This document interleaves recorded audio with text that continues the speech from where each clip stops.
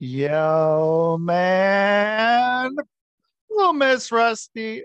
I've been clipping out there recently, so I need to make sure that I'm holding it far away. So, Miss Rusty, clips out there, and then it just Rusty is all you get. So, that's going to be different today. So, welcome to the Public Access Podcast, the podcast on the Quantum Global Broadcasting Network, QGBN. I am here today. I have a special guest because it's fucking Tuesday. And I'm going to bring him on here, right now. Clifford Myers, how you doing? Rusty Diamond, I'm doing good, buddy. I love your energy. I love your intro. This is great. Thanks for having me on, man. Yeah, dude, thanks for being on. This is my Tuesday energy. It's good. It should be your Tuesday yeah. energy. It should be your everyday let's get up and go energy, right? Like I'm all about it, man. It is. It may last. It may not. I might end up talking like this for a little bit, but I don't know why. It's not my real voice, but I feel like talking this way right now. But dude, fucking, you can also swear on here if you like, if you feel that, if it happens. Sometimes I usually have my person bleep it out, but they've been on hiatus the last decade, so it's been it's so you can I will be honest, I kind of I default to swearing even on things that I'm not supposed to swear on. So if this was a don't swear thing, I probably still would have sworn at some point. I've been horrible for it over the years because I was raised in this factory town in it's called Oshawa in Canada here, and we had two GM factories. And so it was factory workers, blue collar, and from the age of 4, I was raised around fuck, shit, fuck, just it was ingrained in me. Every time something happens, fuck, shit, fuck, so it's been hard for me over the years to scrub it out, especially if you do a news channel or something that locally and they want you to behave yourself and you're like, why are we here? Yeah. Spend a few dollars. You can edit it out later. Make sure you tip the editor there a little bit. And I think it goes full circle. I think when you're an entertainer and you're talking on podcasts and random things, you got to behave yourself on some things. You can go wild on some things, but then if you get good enough, like Bill Burr level or something, you can just go wild on Conan. Just let it loose, and they're like, we'll figure it out. We're just glad he's here. Right? Yeah, it's going to be a good thing. You don't want to stop that process right there. I mean, if swearing's part of the way it goes, if I can't, what is it? If I can't smoke and swear, I'm fucked. Trying to think of is that a proverb? Where'd you get that from? From Trailer Park Boys. A Canadian gem. There you go. So where are you with the Trailer Park Boys? Where are you with Canadian comedy shows such as that, or Kenny versus Spenny, or I guess even Letterkenny now is kind of a thing that's kind of. Shout out to K-Trav, who plays Squirrely Dan. He's one of Canada's greatest comedians. A lot of people don't realize how good his stand-up is because he's crushing it on that show. So they're like, oh, Squirrely Dan from Letterkenny, but he's one of the best storytellers in Canada. This guy is he's an A player through and through. And it's just he was one of the first guys that ever took me on the road. And I have a lot of love for him, a lot of love for the Letterkenny team. To kind of address what you're talking about with Canadian comedy, all those shows are so quirky, that you mentioned. Kenny versus Spenny, Trailer Park Boys, Letterkenny. I would throw in Kids in the Hall as the creme de la creme. That has to, if someone's going to go top tier Canadian comedy, I really want to hear the argument as to why Kids in the Hall wouldn't be number one. And I will sit here and pretend like that argument's real, and then I will address your concerns. None of those other things happen without Kids in the Hall. If Kids in the Hall didn't go, hey, we're going to step up and do comedy our way, the way we want to, which is a theme that you get in Canadian comedy from most of our productions, our comedians, a lot of our comedians that want to really go for it. If you notice, they're all people that do things their own way, right? Norm Macdonald probably being the best example of that. Oh man, fucking Norms. Yeah. I mean, dude, like so much of his shit, like it was just so well. Yeah, I don't know. I don't know how much of it was perfectly written or if he was just fucking going, man. Like It was some of it was embodied. tough.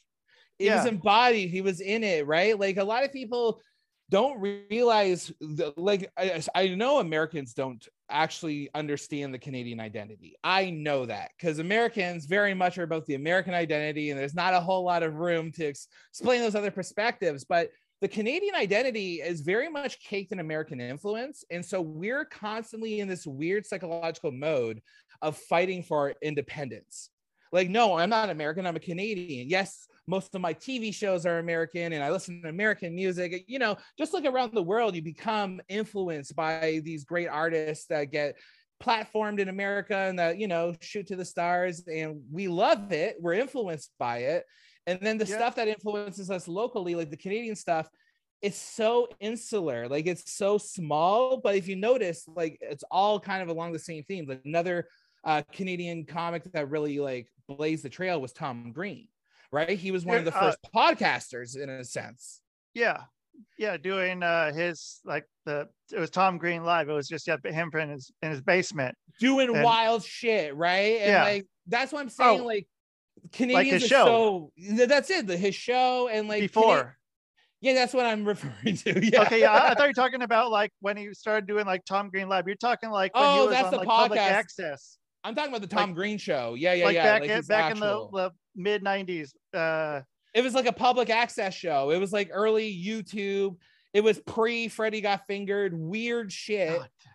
Dude, Freddy Got Fingered is such like, dude, I don't know, man. That's such a fucking great movie, and it's so like so much deeper than it appears on a surface level. Like I could go on about Freddy Got Fingered for a long time, dude. Tom Green's fucking brilliant. That guy, and people are just like, hey, he's a fucking idiot. Like, no, dude, he gets people on a whole different level than a lot of other people, and able to kind of do be able to hold the mirror up to society and just really have like here, dude, this what's really going on. This is what, you know, you're missing. And it's cool, man. I fucking like Tom Green a lot, and I still watch.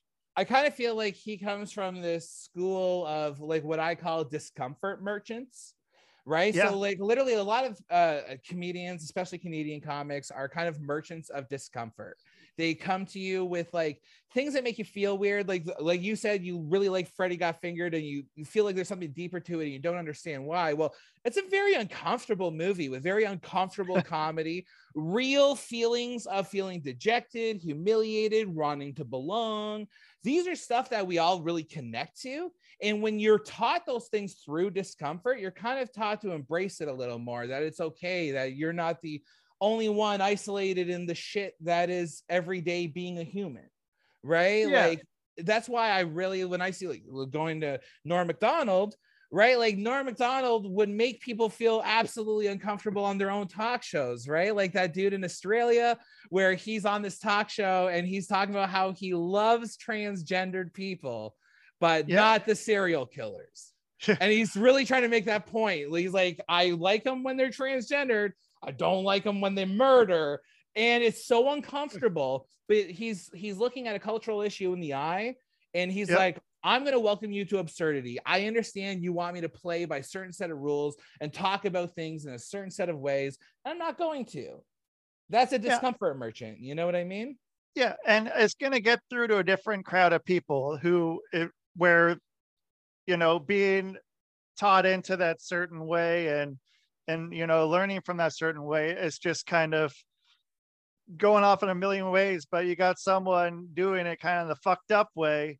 Yeah. The unorthodox way. Yeah. The discomfort merchant, as you call it. It fucking gets through. It's like, oh, okay, that's good, man. Well, that's good. That's a good way to get, you know, discussion going too. It is. I think it welcomes curiosity. You know, I think discomfort in general welcomes like real-time experimentation, real-time feedback.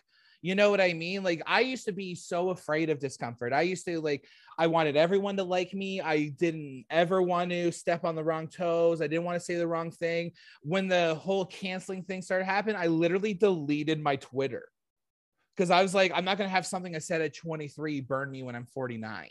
And it was like, it was this weird fear of consequences for things that aren't there yet, or things that won't be consequences for. And I started getting into this like nutshell of, oh, being uncomfortable is a bad thing.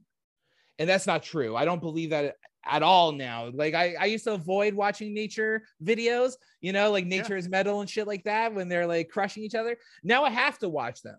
I'm like, I have to accept nature for what it is. I got to look at it in the eye and look at the discomfort. I hate how uncomfortable it makes me feel. There's a lot of things that make me uncomfortable. Bugs, mold, right? Like you show me a cup of mold in it. No, that I hate it, right? But as I get older, as I'm like, you know, leaning more into the education space where we like use discomfort as an educational tool through comedy, for me, I'm like, no, this is something it's an education. And we don't see it that way because school in a sense is so, I don't know what the right description for, you know, when the clinical in a sense, like everything's so clean and a certain type of way and everyone's presented the information, everyone's supposed to learn at the same pace. And I don't really believe that. I think we're more individuals. And so, so we should be approaching learning on an individual level. How do we do that? Right. I think it's a little bit more in depth, a little bit more granular to getting to those answers. You know what I mean? I tell people to drop out of school right now, just fucking stop going. But dude, don't stop learning. I mean, you can learn anything you want on YouTube that you could ever think of in the whole wide world. Go to YouTube University. And if you really want to know, if you want to do college or anything, Harvard, Stanford, MIT, they all have everything on there, every course, every bit of material on there. You can learn about it. Like, fucking go for it. You can learn anything you want to learn. But like, I mean, I did fucking terrible at school. I was the fucking drizzling shits. I don't know how I graduated middle school. I don't know how I graduated high school. I don't know how I graduated college. I did, but I mean, high school I had to pay off my teachers, but that's a different story. But maybe we should get to that story. But I want to say though, like, you know, you've done hypnotism, so you've learned a lot about the art of persuasion, maybe more than some business school graduates.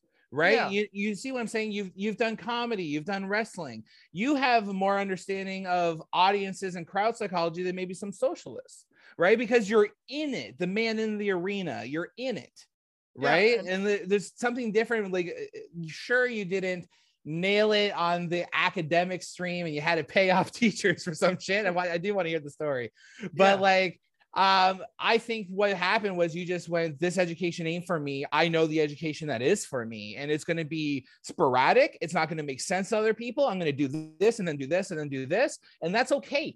That's totally okay. Like, that literally is a way of learning, and that's fine. I've done the same thing. Totally fine. I got to hear the story. Oh, okay. So about the, so when I was in high school, I had a teacher, I won't get into it. At least one of them. So I had family who worked for Nike. And okay, they're just doing it. Yeah, with that, every year, if I was able to get him a pair of shoes, at a discounted rate, I was able to never have to come to class the whole year. And I would get an A. For not even free shoes, for discounted shoes. For discounted shoes, like probably 40% off. This teacher gave zero shit. He could have got a lot more out of me. And then also I'd have people doing my work so I can go do other shit.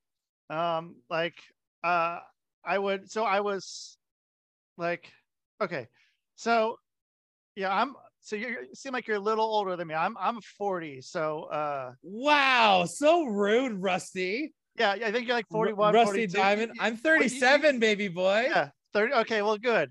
I thought you said, I thought you said 49.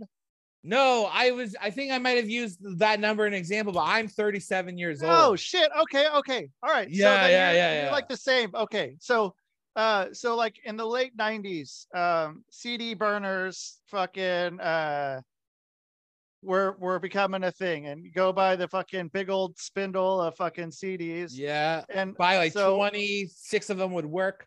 yep. Yeah. Yeah. You only find out after an hour and a half of burning shit on there. And it's like, oh fuck, man, I got like 3.5 tracks on there. And yeah, so I got into not YouTube, eBay, and I started selling.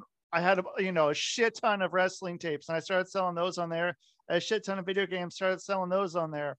And then I ended up with this thing. It was these were all okay. This is like late 90s. So these are all like little tiny, I forgot what they're called, what the format was, but little files of like maybe up to 30 seconds of porn. That was Oh, like, some okay. of it was like black and white, some of it was just like really shitty. Most of it didn't have sound, but it was 70 fucking hours, and it took like 13 or 14 CDs to go and fill it all up. So wait, And you so would then fill these CDs with porn? yeah, like I got one copy of it. Like I bought it off eBay for like $20, and then I was selling it for like 72 bucks to about $100, with about 80 being the what I'd sell it mostly for. And it That's cost a me, hustle. yeah, for like 12 CDs. And then I ended up doing that. And so I ended up started paying people to do my work. Like in my photography class, I started paying a guy to do all my work. In that one, I started paying a kid in my math class to do all my work.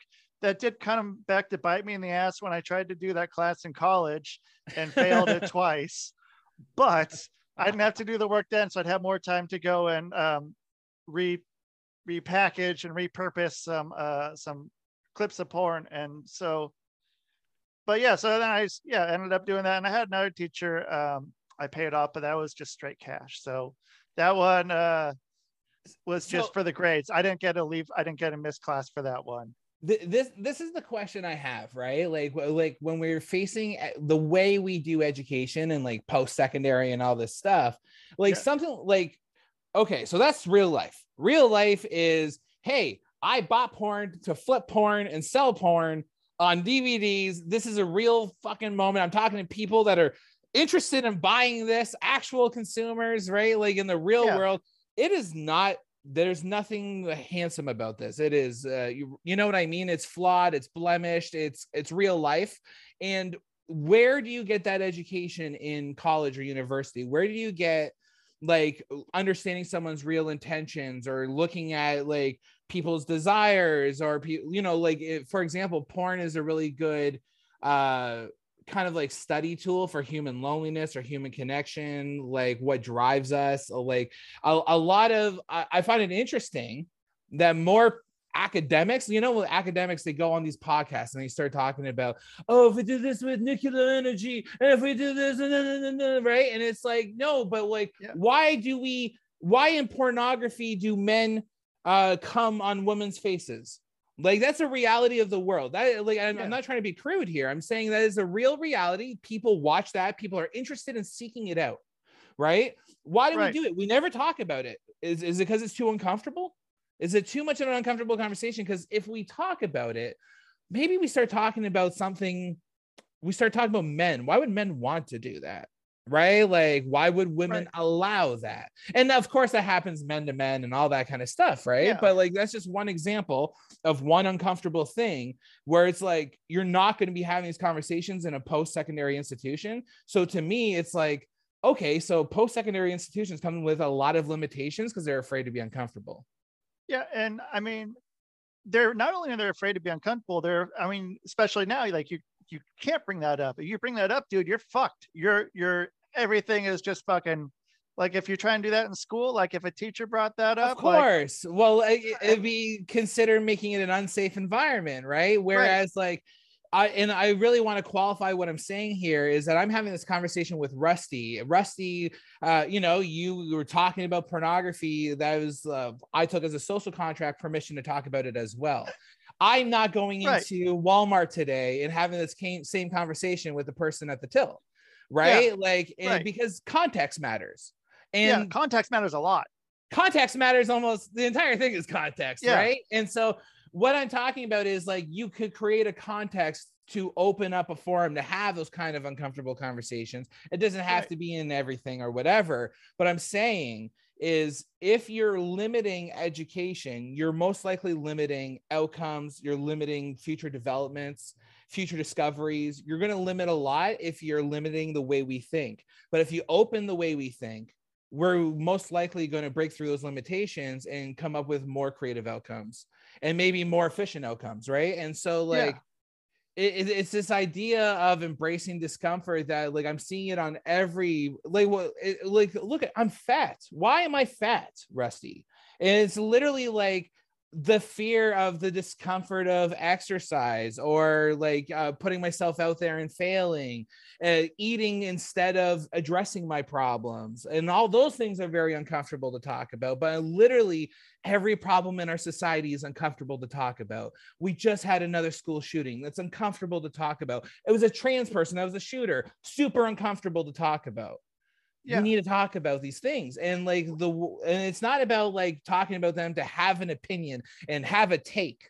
It's just to talk about them. And I actually like to talk about things and be wrong, right? Like, let's talk about it. I do not care about right or wrong in this conversation. I just care that the words are out there. So anyone hearing it uses that and they're able to join the feedback loop and be like, hey, have you thought of it this way? Have you considered this? When you stated something this way, did you mean this? What was the intention behind it? We don't get into the practice of understanding each other's intentions and context. So we jump to conclusions because it's more comfortable. We point fingers because it's more comfortable, right? We drag people through the mud because it's easier to drag them through the mud than drag ourselves through the mud, right? And so like literally, this is the hill I'm dying on now. So like, the moment you brought up porn, because I was just having this thought the other day, I was like, we never discuss it out loud. Like it's all a thing we know everyone does, but we don't actually discuss what happens in there. And it's crazy. And I mean, the less we talk about it, the more powerful it is. I mean, like the more, you know, the like with hypnosis, like I do work with a lot of people who have PTSD, and like just to be able, like if someone has PTSD, like I have them fucking one more time, you fucking relive it, we fucking you go, you have to experience it. Like it's gonna be uncomfortable, it's gonna fucking suck. But afterwards though, like it becomes a lot less of a big deal in your life. And it's like, because it's out there, it's not this thing you've been fucking holding on to forever. That's just kind of, you know, you're kind of creating, you're creating a form of catharsis, right? Like I used to open up for a hypnotist at a Dave and Buster's. And it was a horrible, it was the worst gig ever because he had a hard rule that I wasn't allowed to make any jokes about hypnotism. And I was that fucking what a fucking and I was like, well, if you don't want me to make jokes about hypnotism, you're gonna have to hypnotize me and like get me not to tell those jokes, bro. And so, but like when I see that hypnotism used in therapy, that it is used in PTSD and trauma and like all that kind of forms of healing.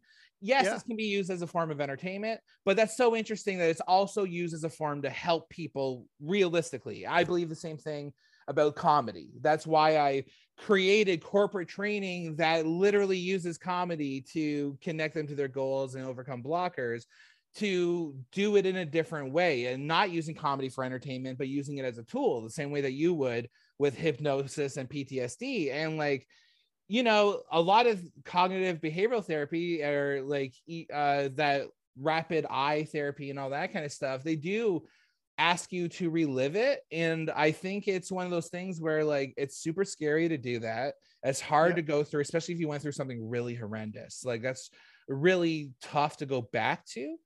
But also like if you can come to the conclusion that the past has no bearing on the present, like yes, like time exists and yes, that happened, but what you do now really is the only thing that matters, and how you respond now really is the only thing that matters, right? That's why like we get up on a Tuesday to do this, because we both are operating under the mode that this matters.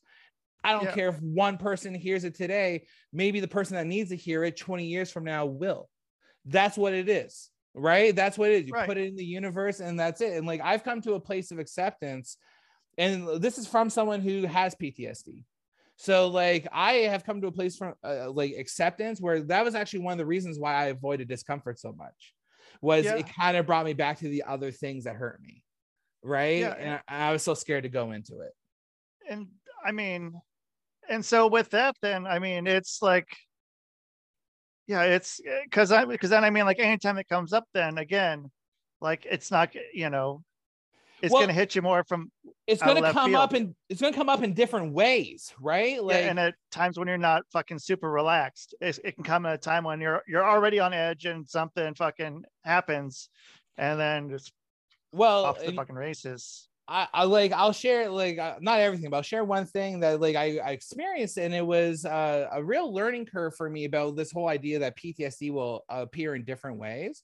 So like, when I was 17 years old, I was working at a street youth drop-in center, Uh-huh. and an altercation broke out there, and it got physical, and one guy took out a knife, he stabbed the other guy, and that guy did die. And I was right here from me to the computer, I watched a guy, like, his life, you know what I mean? Like, I saw that at the age of 17.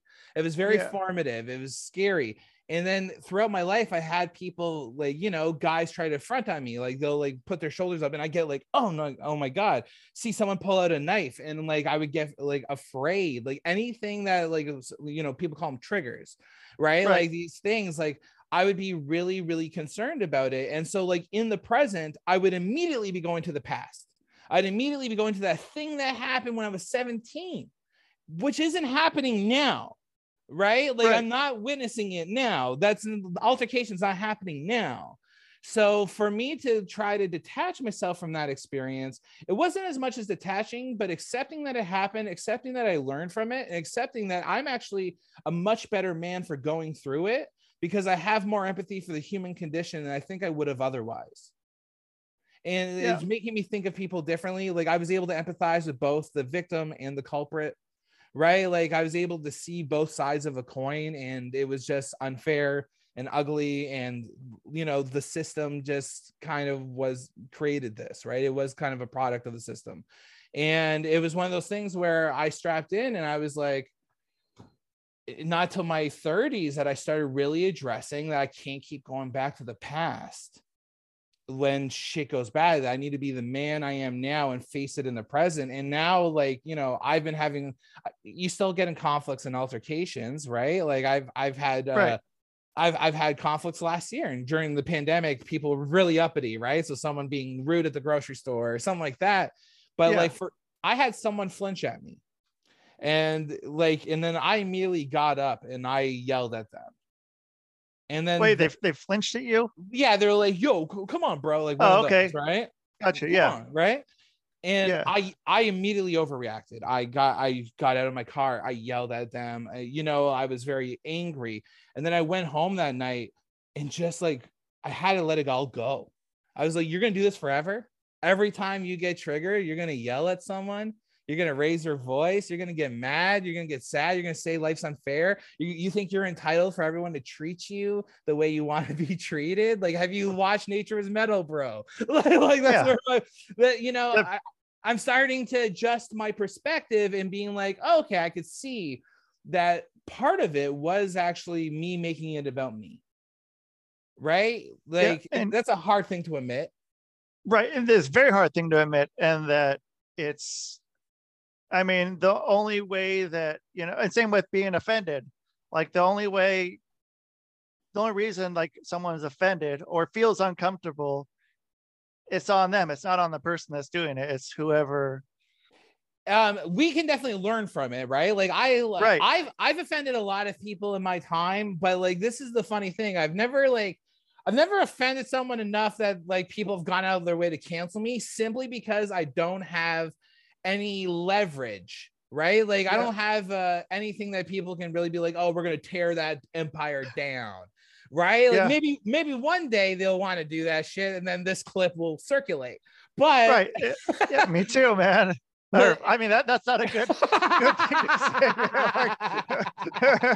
Like, like shit, man. Like, but like, oh fuck, man. I'll tell you the most offended someone's been at me, and this is true. And I actually talk about this when I talk to corporate clients, because I'm not changing who I am. I don't change myself as a person. I am this like hippie punk dad that loves comedy, loves learning, and that's what I'm up to. I'll have these kind of conversations with you. When I'm talking to a corporate client, obviously we're a little bit more squeaky around the wheels, but we're still talking about the same subjects in different ways.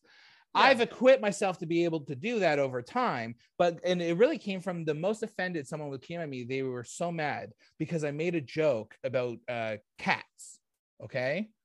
Wow. I know. I said, I was watching Mythbusters. I got drunk. I wanted to bust a few myths of my own. And no, cats do not have 9 lives. This is myth, right? It's a joke about getting drunk and killing a cat. And that's a dumb joke. It's a clearly dumb joke. I did not watch Mythbusters get drunk and kill a cat. That never happened, right? Right. Yeah, but here was the complaint, though. If you're going to make jokes about cats, you need to equally make jokes about dogs. And this was in 2009. In 2009, I had someone talking to me about equality in comedy material. And I was like, that's so interesting that you believe that should be reality. Like that in their head, they believe anyone that would make a joke about a cat makes a joke about dogs, make a joke about women, make a joke about men. Right? Like it's weird to me that we get caught up in the, hey, no, keep it balanced, keep it equal. It's because like it's so uncomfortable to go, it's not going to be equal. God, that would be such a fucking great like stop in your set to just go, you know what?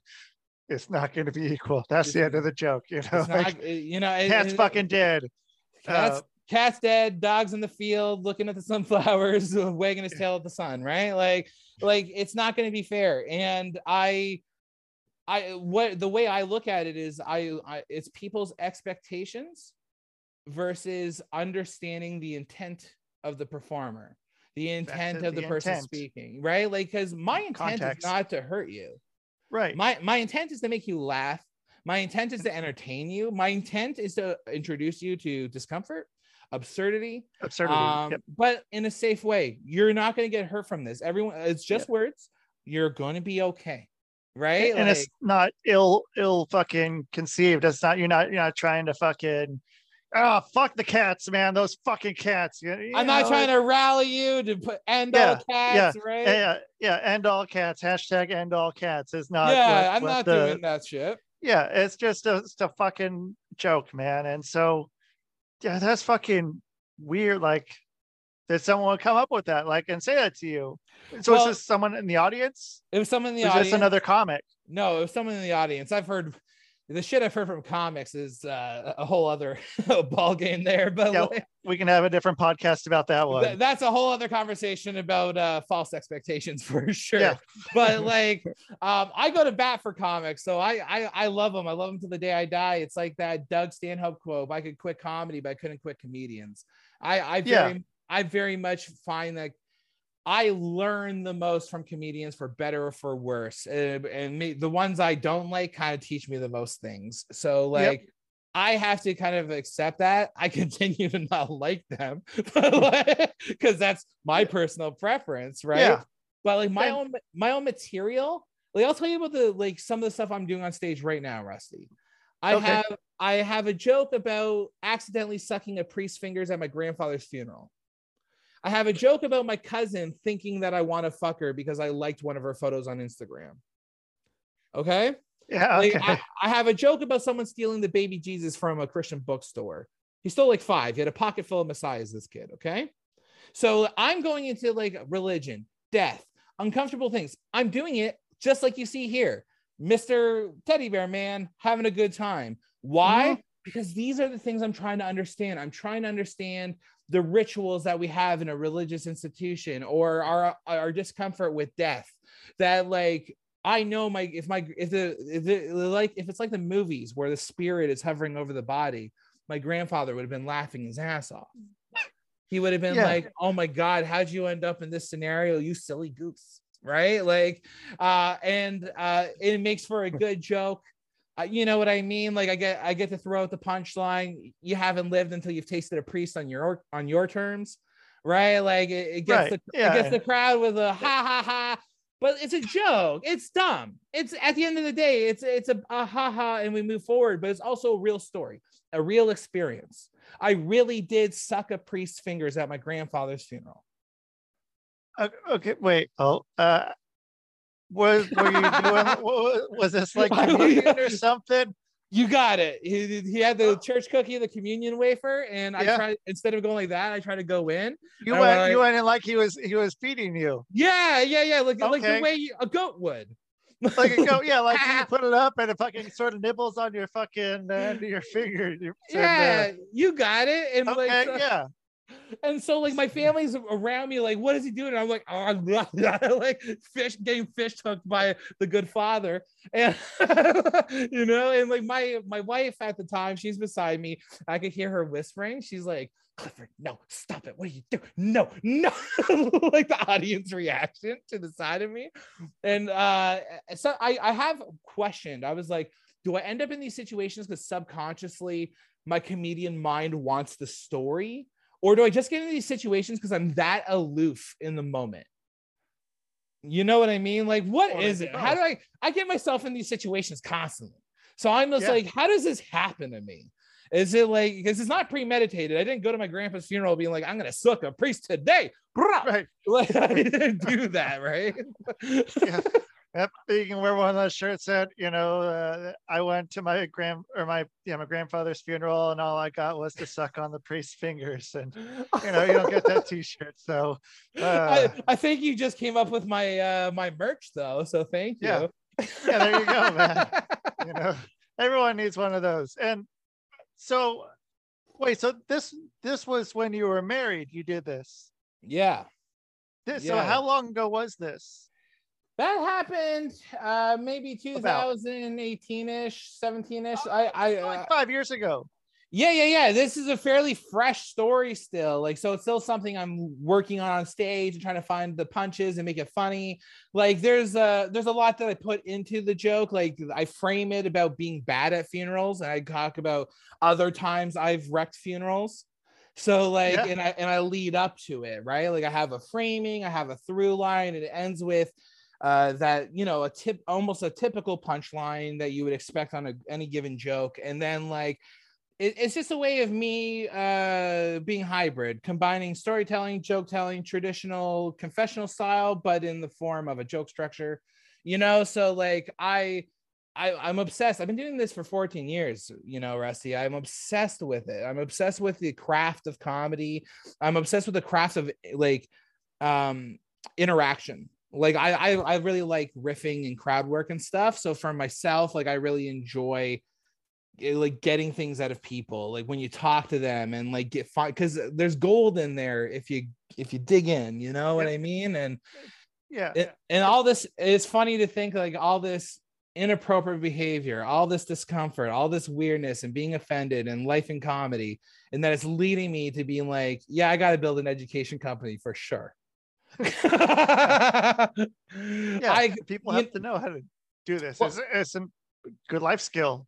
I've read a lot of books on this subject. I am very convinced that we learn better through a state of play.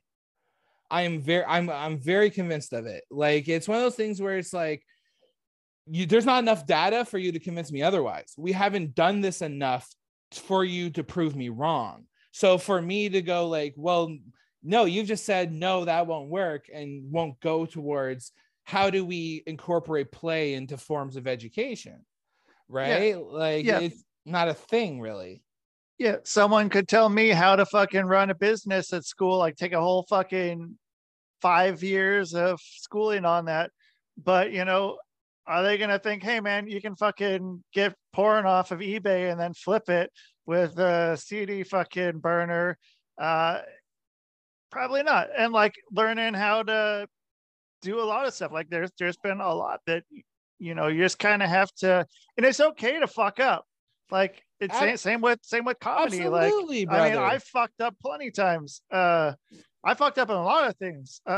You know, it's Well, it tends to be the fuck ups that end up the ones that we watch the stories of, right? Like we end up Right. looking at stories, and most of those stories are I fucked up on A, B, C, D, and E. It wasn't until I got to Z that we started at A again, and like started moving over. And I really am like we have to like accept that people fuck up, but also like with you and the porn, you were doing it. You were in the arena. You were figuring it out live. Now, there's an important piece of that. That's a young age to be doing that, which is interesting because that means you actually had an element of courage to be disliked at a young age. There's this book called The Courage to be Disliked. Well, oh, okay. Right. And so like in society, we don't look at porn DVD hustlers as top of the totem pole of contributors. Okay, right. I'm sorry to tell you this, Rusty. Fuck, man. Like I was thinking, like I was gonna. I know you thought it was a civil service, but it wasn't. Okay, all right. I mean, and I was a child too. How old are you?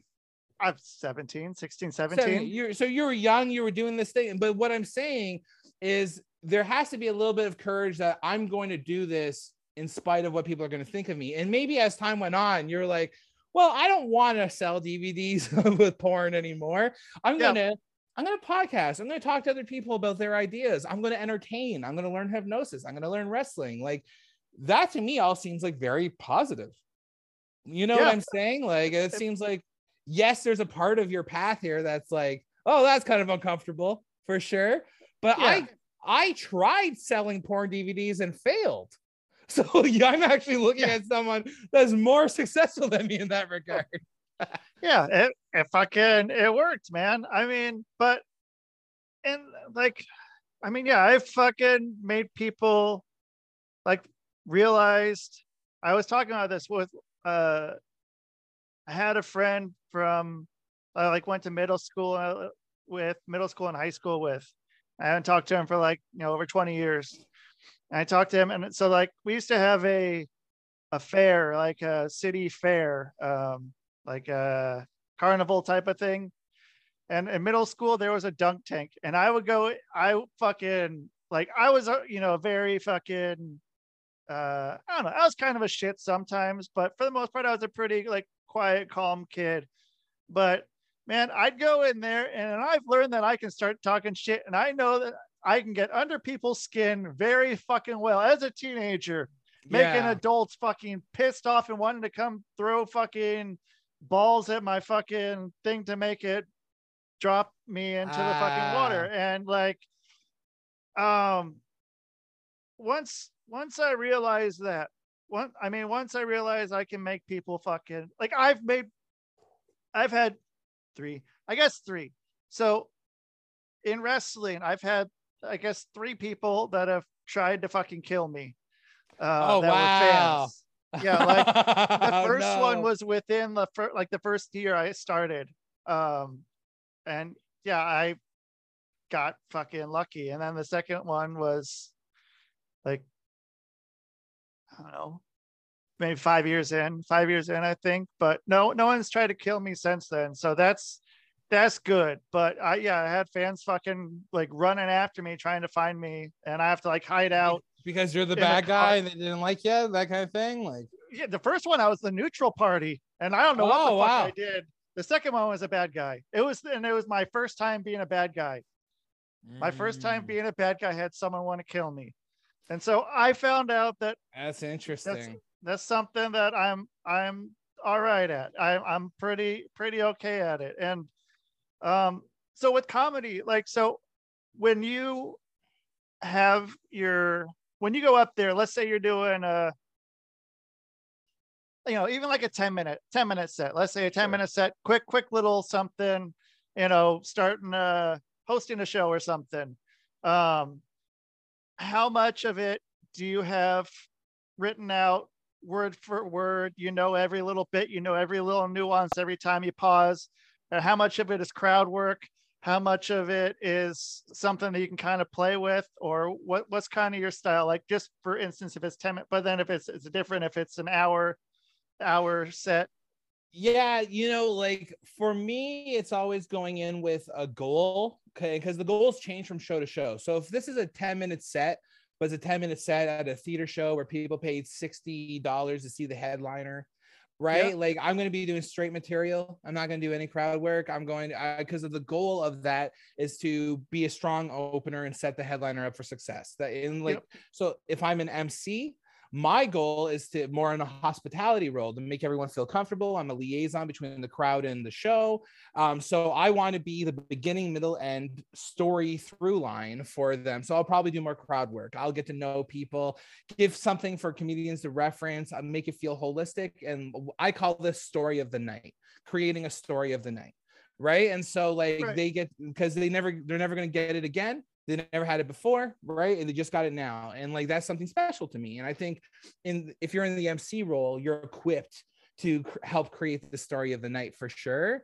Whereas let's say I'm just dropping into a club to do 10 minutes, then the goal will be, I want to try to get this one joke to a different place, right? Like I got to like, okay, the grandfather story today, I'm going to tell it 2 beats slower, or I'm actually going to open with it. Oh, that's a really uncomfortable one. I'm going to open. The goal today is to open with the grandpa story and see if I can pull it off.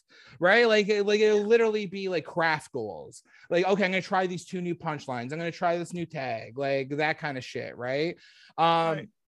I've been lazy in the past where I like would only rely on crowd work and not write. And that was actually a very big problem. It was a problem for me because, you know, when you're a performer, you probably heard this before, but you're competing with yourself. You're only ever competing with yourself. And the more I put off writing my material, the more I put off deep diving into what I find funny, what from my life is story fodder and good for the stage. And like, I've actually was missing out on connecting things. I have a showcase coming up for Just for Laughs. I most likely won't get it. Like, right. It's a big pool of comics for a very small amount of spots, and it's more of an Americanized program, like for an American audience, even though it's in Canada. So yeah. Hold on one second. Okay, so for the Just for Laughs, you said you're trying to book a spot on it. Oh, I'm showcasing. So I'm going to do 6.5 minutes at a comedy club. The scout for Just for Laughs will be there, right? Okay. And I'm actually on one of the last showcases. So they've been doing this for months. They've been watching comedians from all over Canada, and some of these comedians will get to be on Just for Laughs this year. And that's Have you done it? I've never done it in my 14 years. I've never done it. I have flopped, I think, 6 showcases. Not necessarily flopped. I just didn't get them. You know what I mean? Yeah. Like, I never took it personally because it's they're a business. They have a program to run. They have things that make that program tick. I either fit in or I don't. It's literally that simple. So you got to take your identity out of it. Like, it's not like them saying like, oh, you're not a comedian. The industry doesn't want you. That's not what it is.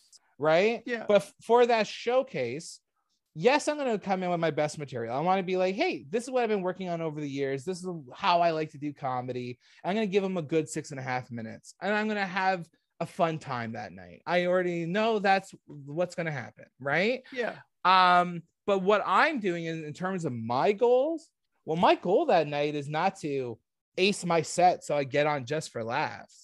My goal is to create a great 6.5 minute set that I can then show other people and that may want to book me for things. Like, it's a little that simple.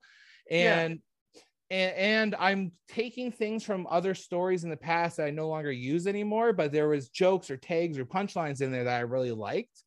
And now I'm repurposing. I'm taking some old material. I'm going to repurpose. I'm going to use this as a chance to practice my repurposed set for the first time. So what I will be saying to these bookers will actually be the first time I'm saying this way ever. Oh, okay. Right. Cool. And that's my goal, because I'm on a different path in the sense that, like, my long-term goal isn't get on Just for Laughs so you can get on Conan, so you can get on this and then get on that. That's not what it is.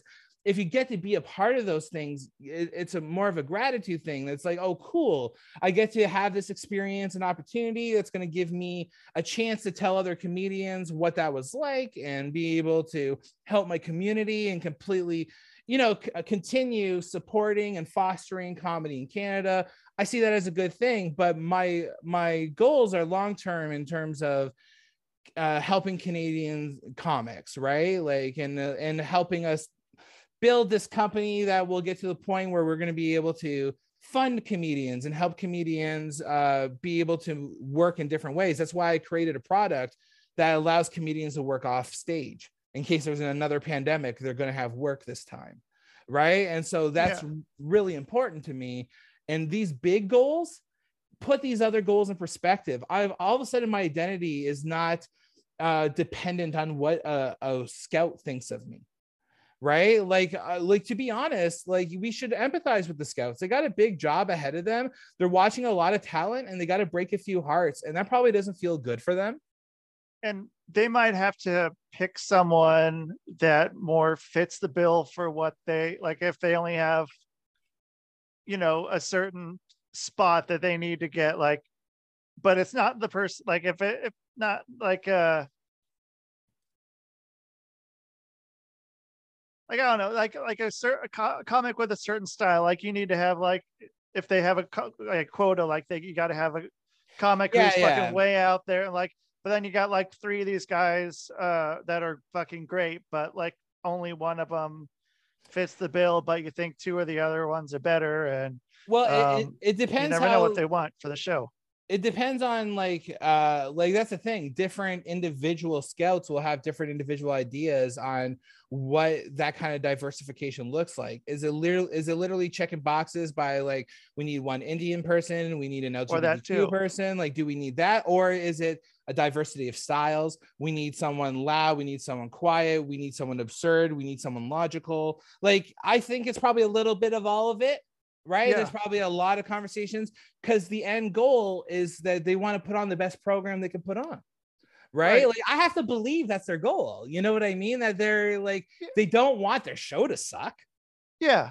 Yeah. You know what I mean? Pick it from anyone, pretty much. I mean, who wouldn't want to be on JFL, man? Like, no, like, come on, man.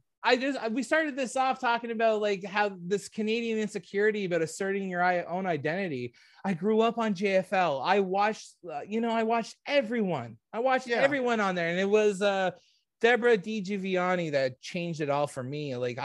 She is a Canadian comic who is just so worth her salt. Like, she's always writing jokes. She's hammering. She lives in LA now. But like, she was just in Canada for the Snowed In tour. I got to catch her again, and it was she's just as sharp now as she was then. I grew up watching her, you know, and so like, I look at those comedians and I'm like, would I like to do that once? Of course, I would love to do it one time to be a part of it. But if that's not a part of my story, then that's not a part of my story, right? Norm Macdonald never did Rogan. That doesn't mean he was less Norm Macdonald. That would have been a good one. That would have been a great one, but I would have enjoyed watching fucking Norm Macdonald and Joe Rogan. That would be a fucking that would have been right there. It would have been funny because like, Norm is so next level that like, with Joe, I feel like Joe's like, you know, he's got a macho bravado. He's been very open about that. So I feel like it would have been a really fun tit for tat to find where they step with each other comedically. Like a good example of this is there's an interview with Theo Von and Louis CK.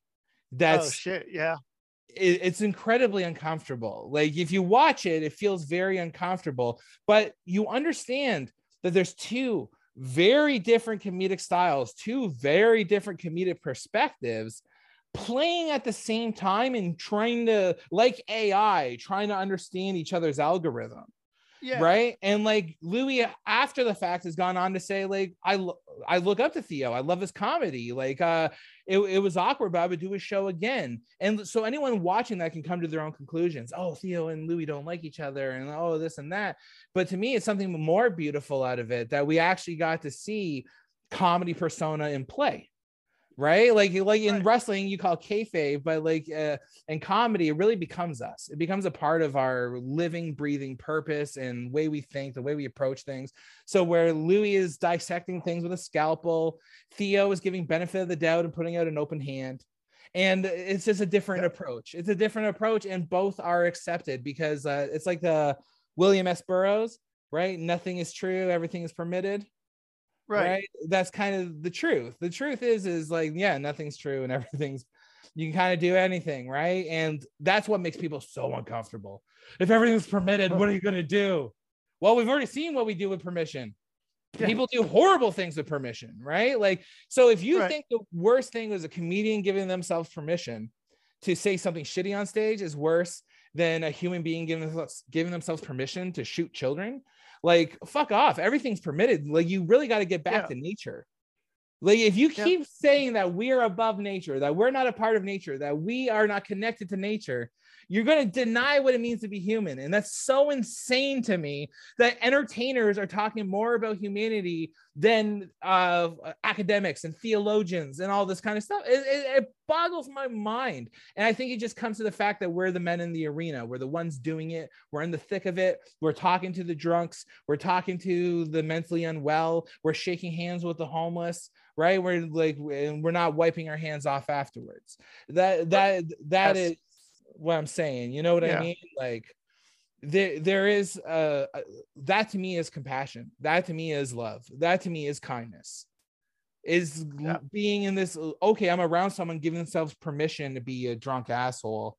I'm still going to be like, this dude deserves a lot in life. I'm still going to walk him to the cab, give him $30 and say, get him home. Right? Like, I'm like, what are you on about?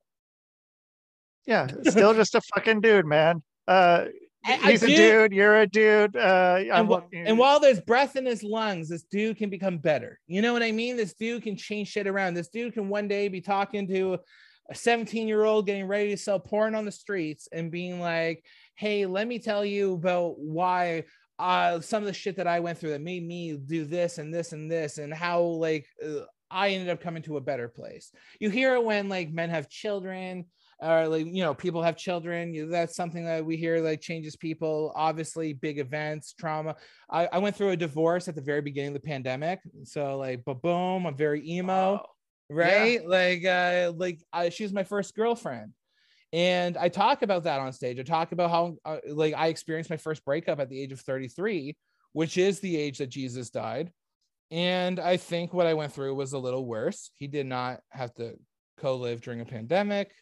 Okay, Rusty. Like and he was a carpenter, right? He had benefits. But I went through this thing where who I thought was my forever person. I absolutely in love with this woman. I had a kid with this woman, right? And all of a sudden, the story, my expectations didn't happen, and I've never seen that version of me ever. I know I've been angry in the past. I've never seen that angry. It's like imagine Bruce Banner at his angriest before he has the accident that turns him into the Hulk. It's like that was life before the divorce, and then all of a sudden I discovered the thing that turns me into the Hulk, and I became so angry. I was angry at every trauma that ever happened, everything, every false promise, every lie, whatever it was. I was mad at it all. And then when I started doing more looking into it, I was mad at me. I was mad at me for not being proactive enough to save my marriage. I was mad at me for isolating her with my anger. Right? I was mad at me for being immature. I was mad at me for not being able to provide. I was mad at me, man. Do you know how fucking hard it is for people to say that? Like, and how, I mean, that's fucking huge that you're saying that. It's so many people just couldn't be me, and just want to say it like, I fucked up. I fucked up plenty. It sucks. It's absolutely, I fucked up hard, man. Like, I make jokes about like this whole me starting this company started because Shopify fired me. I started the company a minute later. Right? Like I literally put a video up. It's pinned on my Instagram right now. And like, I just like, starting the other comedy company, taking what I learned from there. And I shit talk them a bit on stage. I have fun with it. Right? Like I say, oh, I got fired from a tech company. I won't say who it was, but it was Shopify. And then like, I keep going on. I talk about what it was like to be fired in my underwear, wondering if the person who fired me was also in her underwear. Rhonda, tell me, were you in your underwear? Right? Like, and because that was a real moment that I'm like, oh, this has never existed in human history where people get fired in their homes in their underwear. That's a different experience. And that's a different relationship. The person who fired me was actually a wonderful woman. I think she was a great person to talk to. I liked her a lot, and she also had the job to fire me. Yeah. It is what it is, right? But I have to, just to loop back to what we're saying, is I had to go back to going, I still fucked up. I'm still the reason why I'm fired. Right? You can say, oh, if execs did this, oh, if this happened, oh, and I can be real butthurt that I was part of high growth period during the pandemic and let go the moment it got a little hard. I can be real butthurt about that. Or I can go, what did you learn? What are you taking with you? What are you doing next? And just you own went it. without a fucking minute. It was less than a minute. I think it was maybe like 42 seconds. Yeah, I mean, dude, like that can send someone into a fucking spiral of depression and self-loathing for the rest of their life until they're fucking fucking dead. I was not giving myself the time, bro. If Shopify taught me anything, it was how to be proactive. It was how to step forward and take initiative. I learned an incredible amount of personal resourcefulness from that company. I learned how to learn on me, lean on me, to self-learn, self-direct, self-teach. These are things that will, like, I'm telling you, I'm a Bible college. I got expelled from Bible college. I flunked out of film school. I had 50% in every course in my last year of high school. Like, I'm not an academic. I'm not, right? Like, I'm not at all. But like, what I'm realizing more is like the power of education is so much stronger than even academia has given it, right? They're trying to give it as a status thing, and it's really not a status thing. It's a skill thing. And we can teach each other these skills one-to-one. And we can do this on recording so other people can learn from us. Like, this is how we share. This is positive sum, because there's room for everyone at the table. We don't have to exclude anybody. It's fucking insane. And like, you tell me I can only become this if I pay this amount of money, go in this amount of debt. Like, you're really putting humans back, right? And like, right. we have to stop the barrier of entry of learning how to make money, learning how to path out a career, like learning how to do the things that we really want to do. And then if something requires a certain amount of like specificity and like a doctor, like learning how to do heart surgery, like obviously go that path and go to that school. But we got to lowering the barrier of entry to being able to learn about this stuff will get more qualified people into these positions, especially stuff like politics, right? Like right now, you only get people in certain higher status families or groups. It's a social thing, and like that's the way it works. Right club. But the right emotionally intelligent leader could change everything, right? Like you think about, like, America is such an interesting example. We obviously feel it here. Like, it's funny, your left right thing, we feel it here in Canada. We have liberal conservative. It's not as heavy handed, right? Because we don't have guns to protect. So our conservatives aren't as loud as your Republicans, right? Yeah. Like, so it's a little different, but our conservatives are honking their truck horns in Ottawa. We have different problems, right? Like, we got convoys, okay? But this whole left-right divide, I do wonder what happens when someone from the right goes, my insecurity really comes from, like, I hold on to these guns because I'm so afraid of my family not being protected. And these new ideas I see introduced in society, like about gender or about sexual preference, all this stuff really scares me. And I go into like these old tropes because they make me feel comfortable. And then someone on the other side go, well, I'm a white woman and I'm woke because it makes me feel like I'm part of a club. And when I'm showing that I'm allied with LGBTQ people, it makes me seem more, better to my community. And it's a signal that I'm putting out there. But in reality, I'm more apathetic towards it because I really just care about my family and getting by day to day. And I feel horrible for that. If you just had people from those sides being self-reflective out loud, then those are the emotionally intelligent leaders that are going to rise and help people learn how to do that. And then guess what? There's no woke and anti-woke. There's no left. There's no right. Yeah, that keeps the discussion open and going. It doesn't just shut it down on one side and be like, well, I'm right and you're wrong. I don't want to hear the other and, side. Like, and there's nothing. those were And just no, two examples, but each individual has different reasons why they may aspire to that or want to be a part of that tribe or a part of those ideas, right? Like if someone right. like if the idea of freedom really speaks to a human, like for me, it definitely does. Like, right, like autonomy really speaks to me. The ability to do what I want, when I want, how I want really matters to me, because I'm at my best work wise when those are the rules at play. Yeah. So and I put out my best work. I put out my best work when it's on my terms. And so it's like it's like I got to go to other people and be like, no, you're actually way better off not micromanaging me at all. Like actually not even checking in. You'll be good. Just let me go do it. And then like a cool fucking thing will happen. Right. But we don't have that kind of trust in each other. That's not built. So what I'm saying is like each individual will have their own reasons and they'll have their own pathway to come into self-reflection and being like, why do I ascribe to this? And what do I think of the other people? It's probably not nice, but imagine if you said it out loud to someone like that, right? Like, oh, I judge you because you're a parent with a gun. I think that you made your house unsafe for your child. And right. And then they go, well, I understand that concern. That's something that scared me too.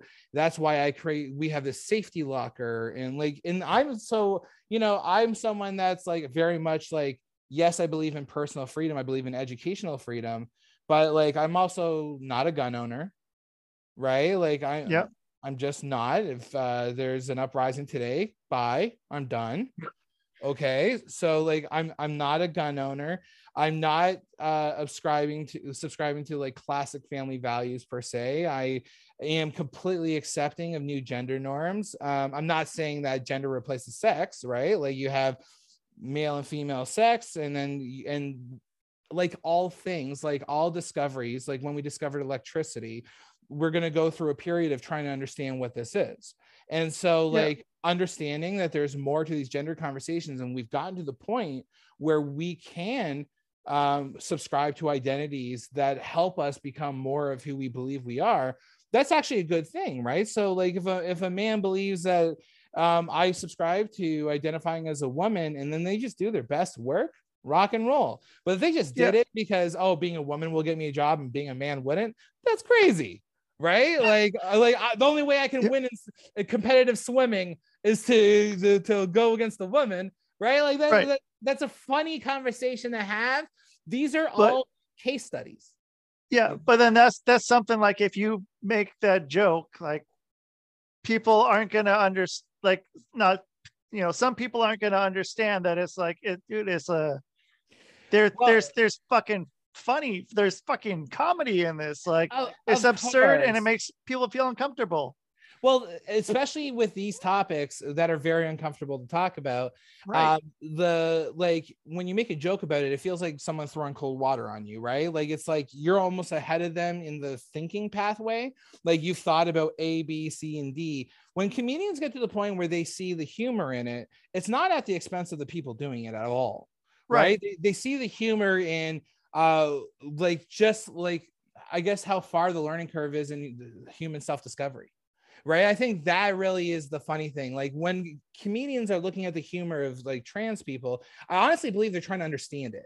Like, I think like people were so mad at Dave Chappelle, but I think the more material he made about it, the more feedback he got from it, and the more negative feedback and positive feedback, he was probably able to find a middle ground and have a more nuanced perspective because of being so combative with the subject matter. And like I don't think Dave Chappelle is intentionally being an educational theorist or anything like that, but I know he cares for education and he cares about how we learn. And I honestly believe he was trying to learn something. And did he do it right? I don't know, bro. Yeah, I mean, he got a lot of people talking. He also got a lot of money out of the deal too, right? Like that one subject netted him 6 specials. You know what I mean? So like he was, like there was a benefit there, but I also believe that both can exist, right? That you can benefit off of things and fail at the same time. Like it's a success and a failure to a degree. And when I say failure, I just mean it in the scientific terms. Like, okay, you didn't quite get that idea out there the way you wanted to, or it didn't connect the way you wanted it to connect, but you explored in this way. Like there's a lot of things that he goes into, especially with like in what is it? I think it's called Bird. No, not Bird Equinu. Yeah, the Bird Revelation. I think that's what it's called. It's a special he does where he's talking about the Me Too movement, right? Oh, okay. And like he's coming from a specific Black American male perspective, and he's like he's almost like, I think there was a part of it where he's like, I'm trying to warn you, people are going to use this movement against you, right? Like you probably could have made the same kind of through lines for Black Lives Matters in any kind of movement that the media latches onto and then uses for their own purposes, right? Yeah. And like, did he nail it out of the park? Did he get all the points home? Maybe not, but then we wouldn't be here discussing that, right? And then thinking about that, and like, so it's almost like, well, good thing it wasn't perfect. That's good, or else we wouldn't be talking about it. We'd be like, oh, there was that perfect thing. Yeah, it would be something that we reference in the notes, like cited example 1, and then it's like, okay, he got that perfectly. Okay, so this is why. And as time goes on, some things may age well, some things might not age well, but that's the point, is that culture moves on. Let's actually like think about the Bible for a second. Okay. So like I was expelled from Bible college, but I did learn a thing or two from there. And one of the things I learned is that the Bible is written in 2 ways. It's written culturally and universally. So there's things in the Bible say don't get tattoos, right? Well, at the time, people would get tattoos to express their devoutness to pagan gods. So that was a cultural thing. Not saying that I, Clifford, in 2023 can't have tattoos, right? But when it's talking about loving your neighbor, that's a universal thing. That's something that existed then, exists now, it'll exist tomorrow, right? So looking at things culturally and universally for all pieces of work. So let's just say the Bible, we're not going to say it's this like all-powerful book with all the answers, but it's a piece of work, right? So that's the same thing with Dave Chappelle. That's the same thing with Hannah Gadsby. People were mad at Hannah Gadsby because she did a storytelling special called Nanette that went into a sexual abuse. And it was more of a serious storytelling show. They were mad that she called it comedy or whatever, but it was a piece of work that she created that existed, that spoke to people both culturally and universally. There's going to be things that stick out just for the culture at the time, things that stick out more universally. Who are we to vilify them because we're not in their camp? Like I doubt Hannah would have me as her opener personally, you know what I mean? But like, God forbid I say that she doesn't have the right to go out there and crush it. What do you want, right? Like, and art, if it's good, it's going to make you feel something. I mean, whether whatever way you're making art, I mean, like, if it makes you feel something, it makes you feel fucking, it makes you people that fucking upset that, they're like, you can't fucking do this. Like, you're doing something right. She's fucking. That's kind of a good point, right? Because like, it was a lot of men, right, that were mad about it, and it's like, okay, so let's have, just like when we were talking about the porn, right? Like, let's have a conversation about this. Why are men uncomfortable about when women talk about being sexually abused and assaulted by men? Why do we immediately take it as we're being vilified, right? Like, what is that? I'm really curious about what that is. Like, it's deep insecurity in manhood. And I wonder if it's like that whole, like, we're all capable of evil. We're all capable of being a monster. And if you're aware of that, you're better for it, right? Like, you're a monster, but choose not to be. I wonder if there is something culturally where like men know deep down they have the ability to be a monster. So when they see a man being a monster, it creates a fight or flight in us, right? That, oh, this is going to land on my doorstep, or like, where it's like, well, no, actually being able to hear about these conversations and being able to admit that, like for example, with the like sexual harassment. Now, I've never gone off and sexually harassed a person, but like that definition can change. Maybe this would be considered sexual harassment. I was at a party once and I was talking to a woman, and while I was talking to her, I was a little drunk, and I put my hand on the small of her back. And she told me that made her feel uncomfortable, and that unwanted touching was not going to be what's happening here. And that was kind of the first time I got that conversation, because culturally at the time, unwanted touching was sort of very permissible, especially from a factory town. You always had guys slapping the woman's ass as she walked by. That was the culture. And in the moment, I could have, you could get defensive and go like, oh, I wasn't doing anything. I was trying to hurt you, blah, blah, blah. Or you can go, oh, I crossed the boundary for this woman. I made her feel uncomfortable. That really sucks. She's at a party to have a good time, just like me. Right. And I did that. And so what happens now is I don't do it again. Now I go forward, and when I'm at parties, I'm keeping my hands to my fucking self. So and you learn from it. But if I'm too scared to talk about it because, I might get canceled or whatever, then other men going through these same thoughts aren't going to be like, oh, how do I not be a fucking tool? Yeah. How do I not do that? Yeah. Right. It's uncomfortable. But we're starting to see a theme here, aren't we, Rusty? Yeah. It becomes so fucking taboo. And then it's like, okay, well, here it happens again, when it could have just, if we talked about it as as a whole. So people want to compare, right? Like being like, oh, I'm on, like, there's people that go, oh, I'm on the Hannah Gatsby side of things. I'm on the Dave Chappelle side of things. Where me as like a professional in this industry, I go, both get to exist. Everything's permissible. Nothing is true.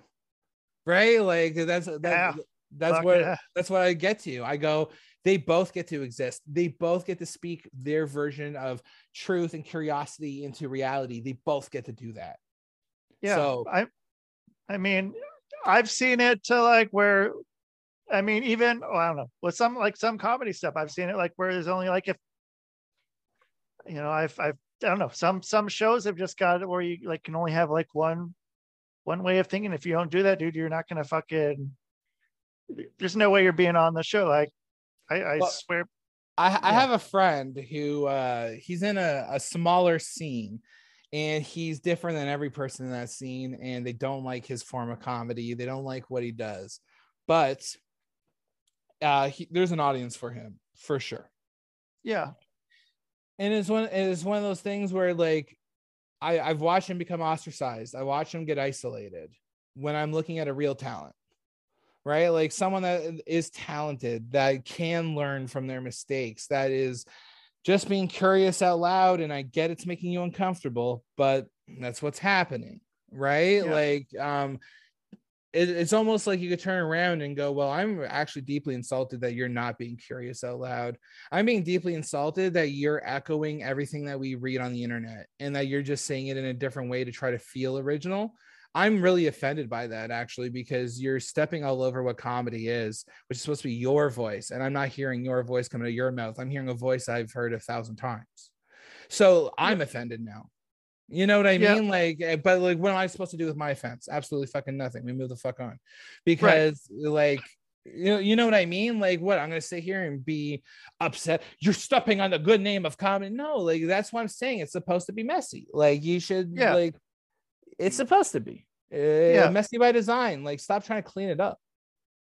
Yeah. I mean, I got to a point where it was, every comic had 3 jokes that they would have, like when I'd go up, and I mean, it was a joke about my cats, joke about what or who I have sex with, and Orange Man bad, Trump, and everyone had those 3 jokes, and it got hard, man. I'm just like, dude, I don't like. Well, there's like, that was what was approved for comedy, and there wasn't any like even going at those, like any of those, and like opening up discussion about them. It was just like, you do it this way, and because like we're not really trained to consider like our own perspective first, right? Like we don't actually go into it going like, what do I actually think about this thing? Like for example, like if you were to talk to me about the trans issue, asked me to make a joke about it, I couldn't make a pro or anti joke. That makes no sense, right? Like I'm not, because I'm not pro or anti, you know what I mean? Like it's like, like everything's permissible. Go ahead, right? Like what do you want about? So what I'm looking at it more so is like, what's my perspective on it? It's like Clifford. What is Clifford's reaction to this? And this is Clifford's reaction. Clifford looks at coconuts and goes, oh my God, it's got nut in the name, but a coconut's a fruit. That's confusing. And then someone goes, yeah, and what about the peanut? What about the peanut? Well, that's a legume. A legume. I can't figure out fruits and legumes, and now we're going into gender spectrum, right? That's Clifford's perspective. Clifford's perspective is he doesn't understand a lot of things, and he's here to learn.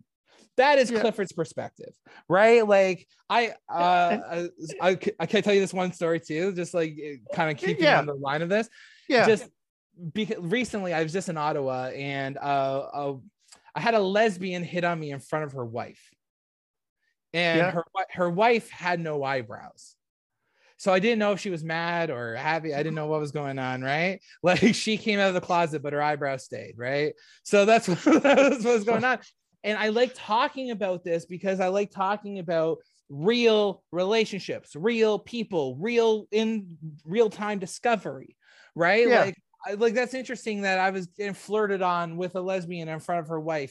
Polyamory is interesting. Like there's a lot of conversations on the table that if you come in saying, here's my take, here's my opinion, end all be all, well, no.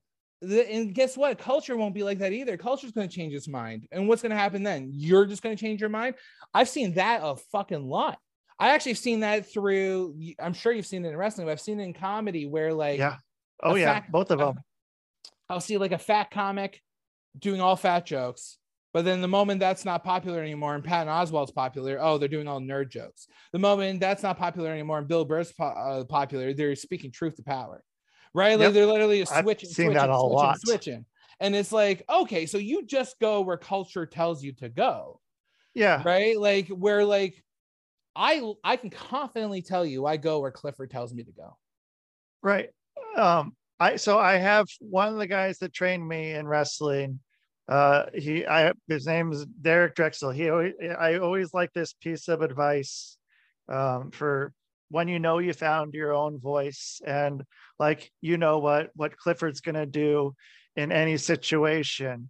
And he told me it is when you can say, okay, Clifford is going into McDonald's and they fuck up his order.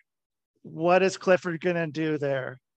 And like once you can figure that out, then you can kind of put that into any other part of any other experience of what you are when you're. So that's actually, there's an educational theory called inversion, where like you picture the bad thing happening so you know what you would do in that situation, right? So like, okay, I'm gonna go do a drop off my kid. My ex is mad that I didn't fill out this form for soccer. Okay, and then I'm thinking of my response, right? And then like, so then it comes to fruition. Well, I went through that inversion process, and now I can go and go, hey, I'm really sorry I didn't fill out the form. I know that was my responsibility. I should have done that. I'm gonna get that to you tonight. Or maybe I show up with the form.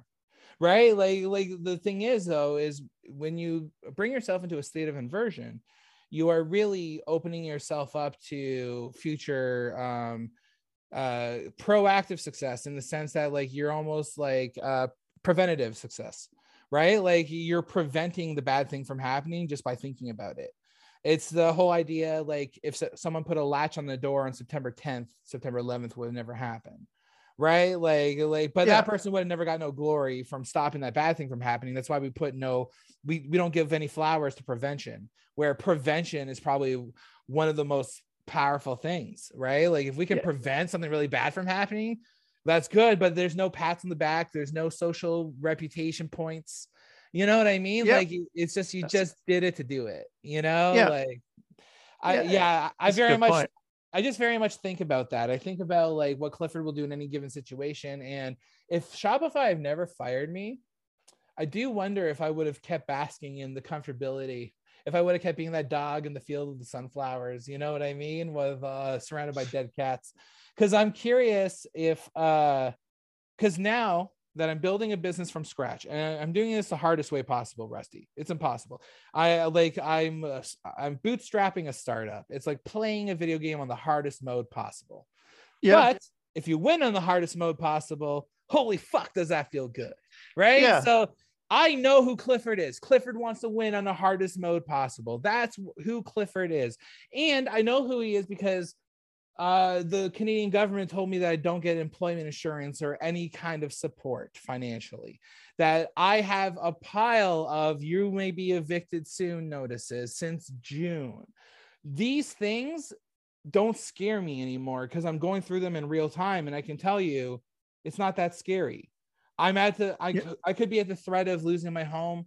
I'm a parent. I have a lot of shit. I will figure it out. I will be resilient. I will survive. I will pivot. I will find a way. Right. And I've had to do that many times. But the truth of the matter is I'm still standing. And the truth of the matter is if I'm going to build a company that's teaching an education stream that builds resilience in people, well, then I'm going to have to throw myself in the fucking fire. That's it. Yeah. And so now I can tell you today, I fucking know who Clifford is. And like, he's awake now. You know what I mean? Like that sleeper, he's awake now. And it's like, I'm so stoked for what we can do together. Like me working with creatives and collaborators. And like, I'm really excited for that, man. Like I'm excited for that more than anything, more than, there's a Canadian comic, Ryan Long, who was just on Joe Rogan. Oh yeah. Right. Ryan, he moved to New York years ago. Yeah. And I couldn't feel happier. I couldn't feel happier to see a Canadian comic who came up at the Corner Comedy Club, which is a small club in Toronto that was just about incubating comedy talent. Didn't matter who you were, what you were doing, that if you were there to really grow your talent and craft as a comedian, that was going to happen there. And then Ryan Long told the story of that club on that podcast, on that platform. And that to me was so amazing because these people that have been working on those projects for years haven't gotten any flowers. For years have just been heads down, working, getting it done. And to see their stories being told, it's so meaningful to me because like, I think the more we tell each other stories, the more that we're going to be able to learn from each other's stories. And especially when your values are aligned. Right. Yeah. So like, I see Ryan's work ethic. It's clear he's great at what he does.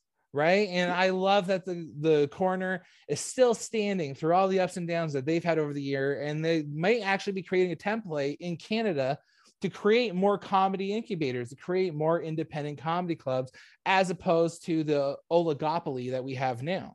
So like, I am optimistic about the direction of things that are going right now. And I think it's because the pandemic and the internet's brought us this ability to communicate more, normalize this. And I think, we're probably not even at the tip of the iceberg of what's going to happen to us as like a creative community. And the fact that you're in America and I'm in Canada, this is really important too. Having like cross-border partnerships and relationships, that's really important too. So this is the fight I'm fighting, bro. But it's one of those things where like 2 years from now, you may catch up with me and I'm like, I'm on a park bench with a phone, be like, yeah, it didn't work out so well. I borrowed this phone from Tiffany at the barbershop. Oh, like here's a picture of my meal. Super into crack now. Right? Like that's not good. And like that might be the case for me, but too. Like you could be you too. But that's the thing. If you're not taking the risks, if you're not putting yourself forward, if you're not in the arena, then you don't get a say in your own life. And that to me, having a say in your own life is the real freedom. Right. Yeah. So that's kind of like, that's sort of where my mind goes when I try to think of what are we actually doing here. And I think a lot of what we talked about, we can kind of both look at it and go, oh, we still have so much to learn. Yeah. Isn't that a natural conclusion here? Like we have so much to learn. You know what I mean? And you can't stop learning. You can't just go this, like, it's weird with science because like saying anything in science is a fact because of science is wrong, because like science is always evolving, as are we. And like what is one thing today might not be the same thing tomorrow. And whereas like, and then another thing, like what you're saying with Ryan Long, like getting on to like one of the biggest platforms in the world and being able to fucking put over the fucking place that, you know, is that you're from, man, and just being able to. And that's I mean, he was doing his thing his way on his terms, right? He took the risk to go to America to make the goals he had happen. And you know, not every comedian can take that risk, right? Not every Canadian comic worth their salt can go to America.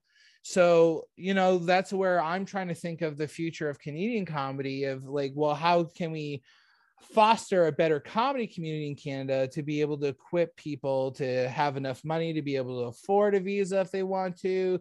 I really believe in the idea that comedians should have good groceries on their table. I think like that idea alone will help reduce suicides and mental health issues and drug addiction, like that I see so much in stand-up.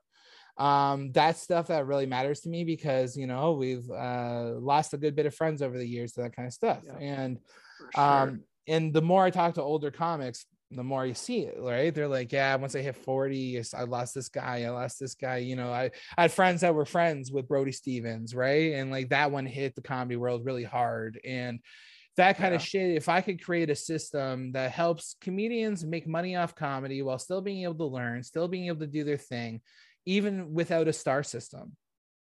And then they can, if they want to take that risk and nurture their talent and go elsewhere, they can, or they can like learn the skills entrepreneurially to scale themselves online.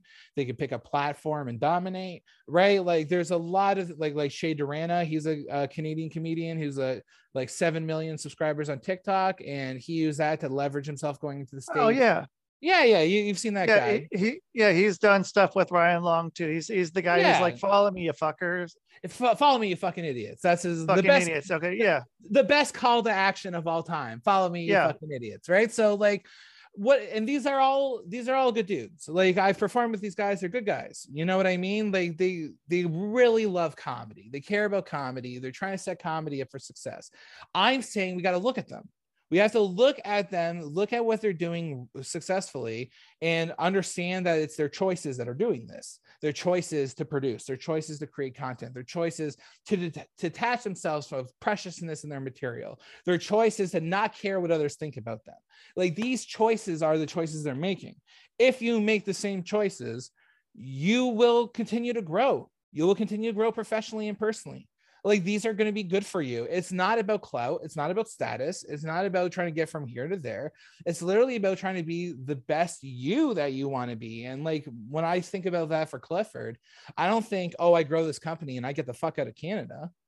Right. I think like I continue living in this little beach town. I fly to places when I need to go do a thing. And then I come home and I go back to trivia on Tuesday nights with my friends. And we make fun of Cam, the trivia host, and eat macaroni and cheese. And then I go with my kid to the beach. And then we talk about if Spider-Man could beat up Batman. And this is what we do. Like for me, I'm like, no, it's a big and small life that I truly crave. I crave the intimate, the personal, but I crave the ambitious and the story, right? Like I crave that too. And I think like, I really believe there's wiggle room to change the way we approach comedy in Canada. And that's why like people are like, it's almost weird that I'm creating a new form of comedy work, right? I'm literally starting this, I'm trying to start this idea of offstage comedy work, right? Like ways for comedians to make money while they're not on stage. The pandemic just showed that glaring hole for me that like all my friends lost their living like that. Unless we did a Zoom show where we had to perform to someone's weird hug, you know what I mean? Like it was awful, you know what I'm saying? And so like, I'm like, no, but like there's roles that are comedy adjacent that are good for comedians, like a facilitator. You can facilitate a comedy experience. You can use your emotional intelligence skills to help people in real time. You're actually going to get the same thrill that you get from the stage being in an instant feedback environment. Like I promise you, the parameters are there to feed what you like about comedy, but we're going to do it in a different way and you're going to make more money. So like that's what I'm trying to do here. And you got to understand, Rusty, I'm getting like when people are trying to understand what I'm trying to do, I get a lot of questions, curiosity, objections, and Right. I need to listen to all of it. This, you ever hear feedback is a gift, right? Like I need to listen to every single piece of this and then go, okay, thank you. Thank you so much for telling me. Thank you for telling me why you thought this was shit. Thank you for telling me what you like about this. Thank you. Because now I can pivot and do it. And maybe I'll get to this big fucking goal of mine that I seem to be the only one really obsessing over. And that's probably because I'm the only one that's meant to obsess over this. Right. And with art too, like this, where I was saying with art too, like if people are caring that much to say that like is shit, is fucking stupid, it means you're fucking like it's fucking awesome. It means you're fucking doing something. You're fucking it's obviously getting into their fucking thing to like have a feeling about it, as opposed to just Clifford's fucking making something. Okay, well, great. It's like, dude, it's making people feel something, which is like is at least questioning a lot of things and being able to like they're scared because they've never heard of it before. It's like you're saying with the people with the guns, like they're not don't know about like what this other life is. I want something for a little bit of like this is I don't know. And people without guns have feelings, and like people with guns have feelings. And what you're saying about feeling, like if you can make someone feel like they really do belong and that they can contribute and that they listen and that like make them feel that it's okay to think differently than me, right? Like it's okay for you to think that way. Like I have some friends that like some of my closest friends have the most dog shit opinions, just dog shit, right? And all of a sudden I'm like, why are you thinking of this? Why are you thinking of it that way? And he's like, oh, I heard it from this, and then I thought about blah, blah, blah. I'm like, bro, let me tell you. And like that's how it's going, right? Where I'm just like, slap you on the face, get out of here, you piece of garbage. And I remember one time at when the Trump thing was really getting big, I actually had a Trumper over for dinner. Him and his wife, mine, and he was talking to me about trans people in the military. And he was in the military. So let's understand his context. He served. Context, yeah. Right? He served time, and he just said, I'm afraid that if a woman with a smaller body is identifying as a male, that she won't be able to save me from dying. Like same as I would be nervous if it was a very small male, right? And he told me this perspective, and what I was hearing was this guy is feeling fear. This guy is feeling fear over this thing. I do think that like what's valid is his fear. Right? Yeah, not just so, I hate trans people and keep them out of the fucking military. I don't think he's anti-trans. That's not where I think he was coming from. I think he was coming from a place where just scared. His own life is, can be possibly threatened. Like, and he's open to admit that, say that like that. Well, that scares me. In that whole conversation, the thing I disagreed with the most was probably being in the military, right? Like I'm kind of like, don't do that. Don't do the thing that almost guarantees there's a chance you might get killed. Get killed. Yeah. That to me is just like, oh no. But like that's just my perspective. But I understand if someone feels so called upon to serve for their country that they feel this real conviction in their lives, like that is a hell of a sacrifice.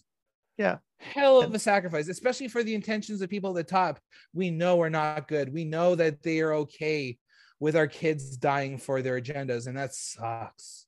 Yeah. But while I'm talking to someone in that boat, I'm not going to sit here and go, oh, these people just have this agenda, you're just being used and blah, blah, blah, blah, blah, blah, blah. It's like, no, it's like, man, yeah, you made that choice to be there and you're afraid for your life. And that's like a real thing you're wrestling with. And I'm here to listen, man, pass to roast beef. Yeah. Right. Yeah, I'm not in that position. Like I wouldn't have known that, had we not talked about it. And that's, a completely different perspective than but I haven't. We both have different views on it. We both have different on everything, and it's okay to have conflicting views, and it's okay to have these discussions if it makes you uncomfortable. It's okay to be uncomfortable. If you, I like saying this one. I even said this on a Mormon talk show, but it got cut out for some reason. Once you once you shit your pants, you can't shit your pants anymore. Like you're feeling uncomfortable, and it's okay. It's okay to feel uncomfortable, but like at that point, you're free. Like, and it's okay. Everything's okay. That really is it, right? If we can get to the people generally, like if we can get culture to the point where it embraces discomfort, like we start seeing discomfort merchants popping up in all sorts of different realms, not just comedy. Like, you know, like someone like David Goggins talks about physical discomfort, right? Someone like I might mix up his name, Gal something, like he talks about childhood trauma. Sorry, his name escapes me right now. That's okay. But like he's talking about emotional pain, right? Emotional discomfort, that kind of thing. And that, like, there's these different discomfort merchants, like even someone like Jordan Peterson, who's full on going into the culture war, maybe flaming it. But anyways, that guy is, he's full head into it. Yeah. We learn from his altercations. We learn from his impassioned delivery, right? Not as we learn from like the things that he says that are positive and resonate with us, and the things that are negative that we don't agree with. We actually learn from both. So for someone like Steven Crowder, who's kind of doing the same thing, just like opening, like, everyone has their different views, and it's like let's fucking talk about it. It's okay. I personally would never go out of my way to be like, hey, I did a lot of work today. I think I'd like to sit down and enjoy a podcast. I'm going to put on some Steven Crowder. Like, that's not a Clifford move. I'm going to be putting on Theo Vaughn. I'm going to be putting on Ryan and Danny talking on the Boys Cast, right? I'm going to put on this stuff that was just like being around the kind of people I tend to be friends with and hang with, and just like the kind of because they're so fucking extra, right? Like they have JJ Lieberman on their show a lot, and JJ, I once traveled 4 hours to Windsor with that kid, and he is an animal, like an absolute animal. Like his perspective on life, he makes me so uncomfortable. He's such an uncomfortable human being, and God bless him for it to a degree, right? He's on stage talking about like, I'm gay now, I got shit on my dick, and I'm like, what is happening? And I'm just like, but this guy's just going for it. And it took me years to like not like look at someone like him and think of it as an affront. And like I need to look at him and be like, oh, this is the way he's contributing to this idea space. And that's really what entertainment is. Entertainment, I kind of believe, is education disguised, right? Like it's like it really is like we learn from people's choices, we learn from their reactions, we learn from the story, we end up everyone, because we have a natural inclination to try to think differently about something so we don't sound like other people. Like we tend to try to start breaking down the edges to get to the greatest thing. Like I think we should look at that as, oh, we're a really fucking cool species. Like we're cool. Yeah. We're cool as fuck. We're way better than raccoons. Like we're so cool that we can do all this stuff, that we can have this conflict and we learn from it, that we go at each other's throats and it makes us better, right? Like we created war so we could advance technologically, probably to the point where there'll be no war one day. Oh my God, what is happening? Fuck, right? We're a cool species, man. Yeah, here we are. We're in a way we're, it's like watching the nature. Nature is metal. What was it? That's there's a lot of them. There's a lot of like types of things. There's any kind of those Instagram channels that are showing nature being fucking awful. Like it's scary. Yeah. Like this is how, like, if I see like an alligator fucking eating a wildebeest or I don't know, some shit, right?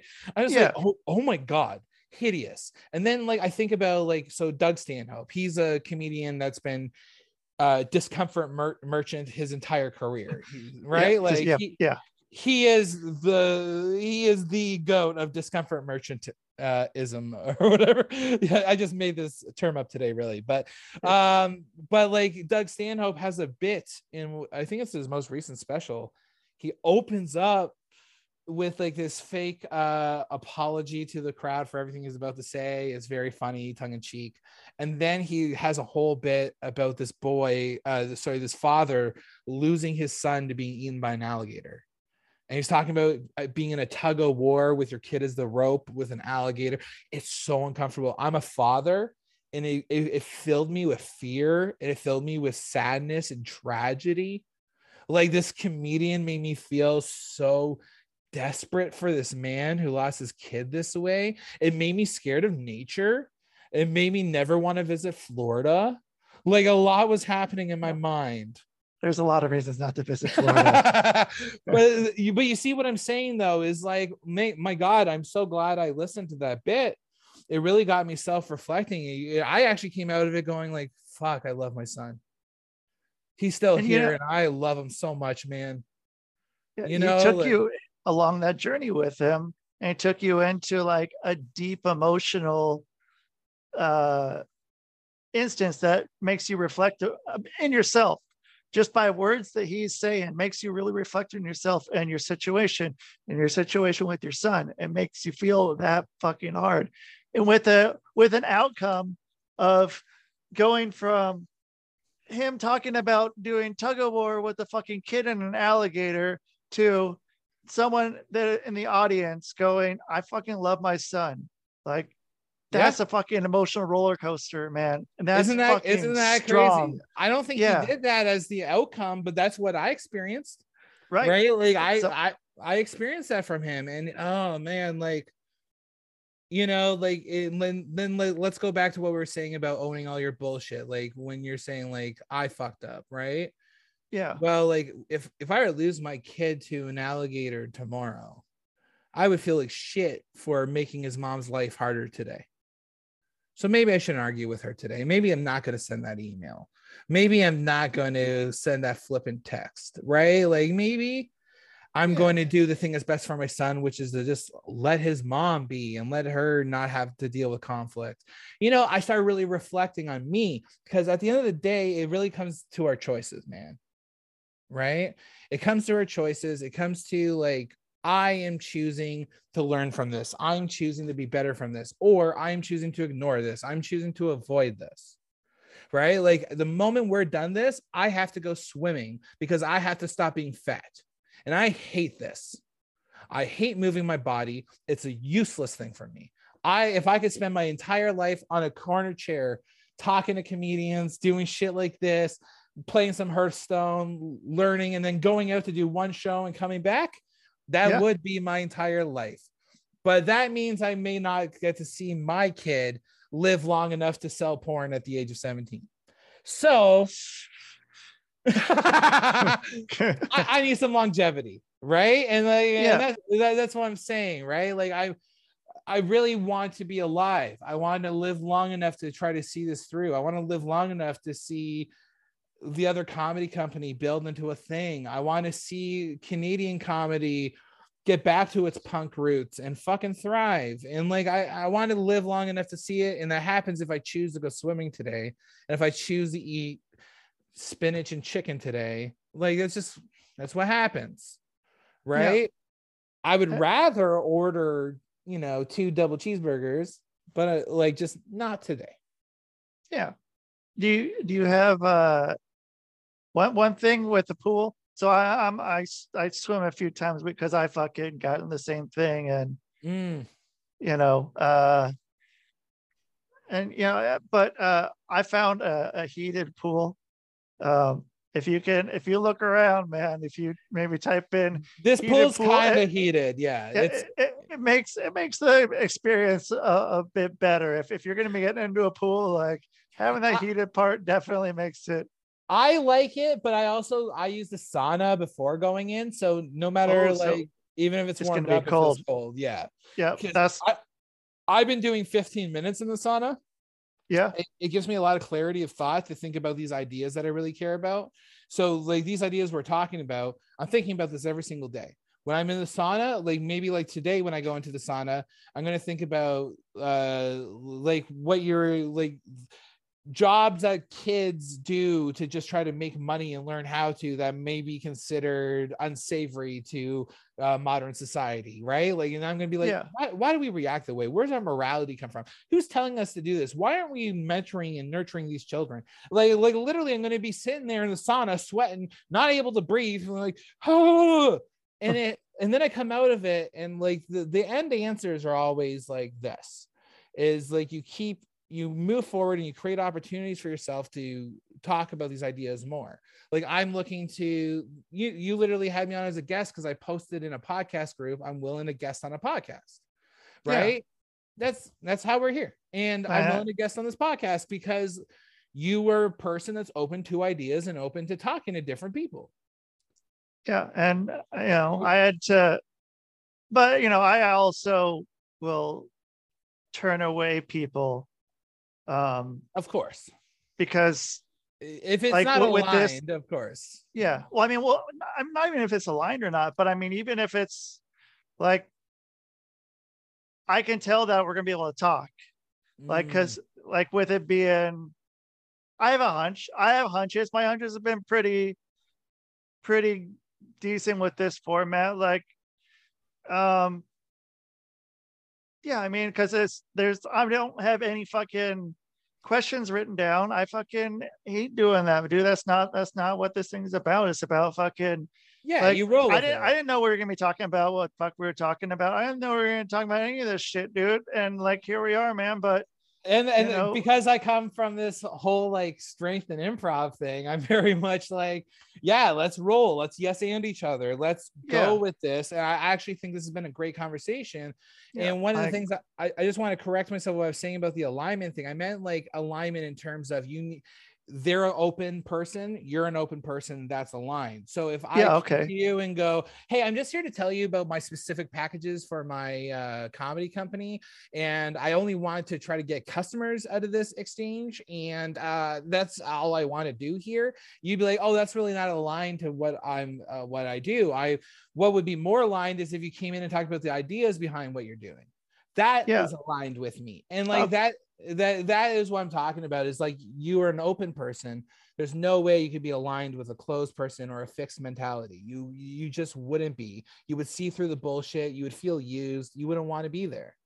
Yeah. And I wouldn't want to send it out to my fucking people listening, dude. Like, that's it. Right? Like you want to give them a good show, right? Like, I understand that too. Especially I've been watching wrestling more lately to teach myself dedication to your craft, because there's no one more dedicated to the craft than wrestlers. They are literally in the middle of 5-year-long storylines. Like, they're crazy, these people. And I grew up with a wrestler who has gone through some heat in the media, has got some court stuff going on and whatnot. He did pretty well for himself. He was in New Japan Wrestling and stuff like that for a while. ROH, that kind of thing. Oh, okay. You might know who I'm talking about, but like that, I caught up with him recently and getting into stand-up comedy, and it was interesting. It was interesting seeing that transition, because like, I've always believed when life goes to shit that there's a mic there, and you have a chance at redemption if you step up to that mic. Like, there's something to me where like he's going through that personal ownership journey, that like the taking inventory of your life journey. And I'm not going to cut someone off at the heels and be like, oh, you're not welcome here because you fucked up with A, B, or C, or allegedly fucked up with A, B, or C, whatever it may be. It's one of those things where it's like, no, I really believe in the freedom to just try to let someone own their bullshit. Yeah.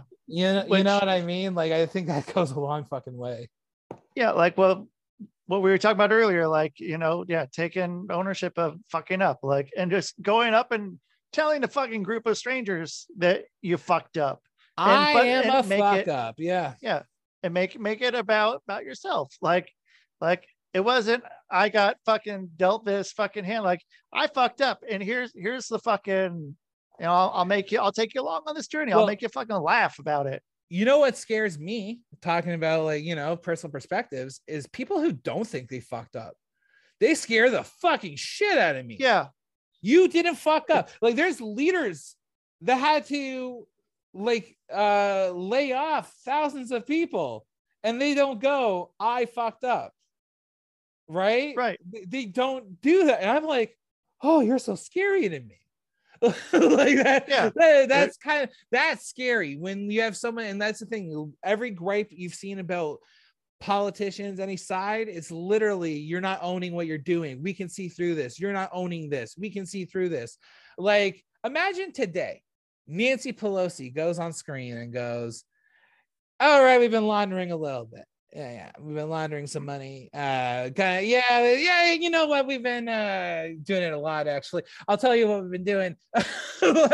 I've been giving tips and I've been making these deals, and now I'm going to take personal ownership and consequences for this because I shouldn't have done it. And I know that saying this out loud will help everyone move forward because I'm such a big representative in this thing, and admitting to something that's, a crime, I'll at least give a court a chance to decide whether or not it is.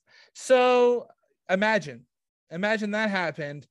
I would, a lot of people that are fucking mad at Nancy Pelosi suddenly respect her because she did the right thing for humanity, right? It was like, oh, that was like really good for someone in a position of authority to specifically own their bullshit and admit how they fucked up and then take the consequences for it, right? Yeah. Like that's what, like, people try to resort to the lynch mob mentality, right? Like when they went after Louis CK, right? Like he sent out an email the night before and he signed it Louis CK, a human, and he was clearly in an emotional state of feeling what was about to happen. When he released his thing, he was the special. No, not after.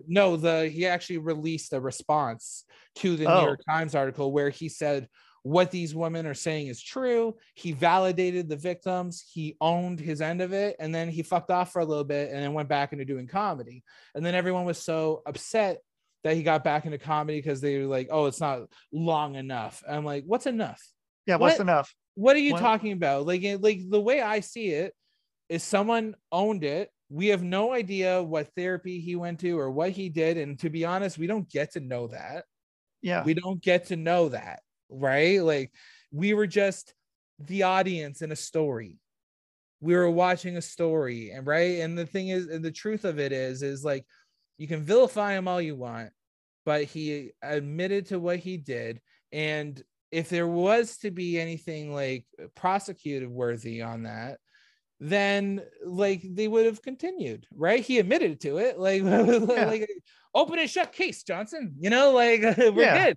And that's what I'm saying is like, we have to look at things a little bit more 4D and not just so black and white, not so like this or that. Like, it's not like that. Saying Louis CK should be able to perform comedy isn't any commentary on the victims, on their lives, on their validity, right? They're not less valid because that's valid. You know what I mean? Like, but like people are like, oh no, you're picking a side. And it's like, no, I just kind of see victimhood differently than you do. I think Louis CK was also a victim in that situation, that he was, he let power go to his head, and, he was a victim of the star system and Hollywood ideas and a lot of what that culture was. You can't deny that. Right. Or like, right. Or a victim of the 80s parenting or whatever it is, you know what I mean? Like there's always some catalyst that creates an idea that traps you in a way of thinking that gets you caught up. You do the wrong fucking thing. And then like, you got to really eat crow on it. And like, I think watching him now, like his specials are much more comedically free because he's been burned. He was like Mr. Oh, Louis CK is the best. It was so fucking annoying. Louis CK is the best. Oh, every comedian should aspire to be Louis CK. Yeah. And show's the greatest thing. Oh yeah, everyone. The show is the greatest. Everything this guy touches is fucking gold. And then like here I am being like, my favorite comedian's Levi McDougall, and like oh, because I have my own personal taste, and I was like affronted by everyone telling me who to like. Right? Like I was affronted as a comedy fan, you telling me that I'm supposed to think this guy's the GOAT for A, B, or C. You know, like I just never, like, in my opinion, I'd probably say Norm Macdonald's the GOAT.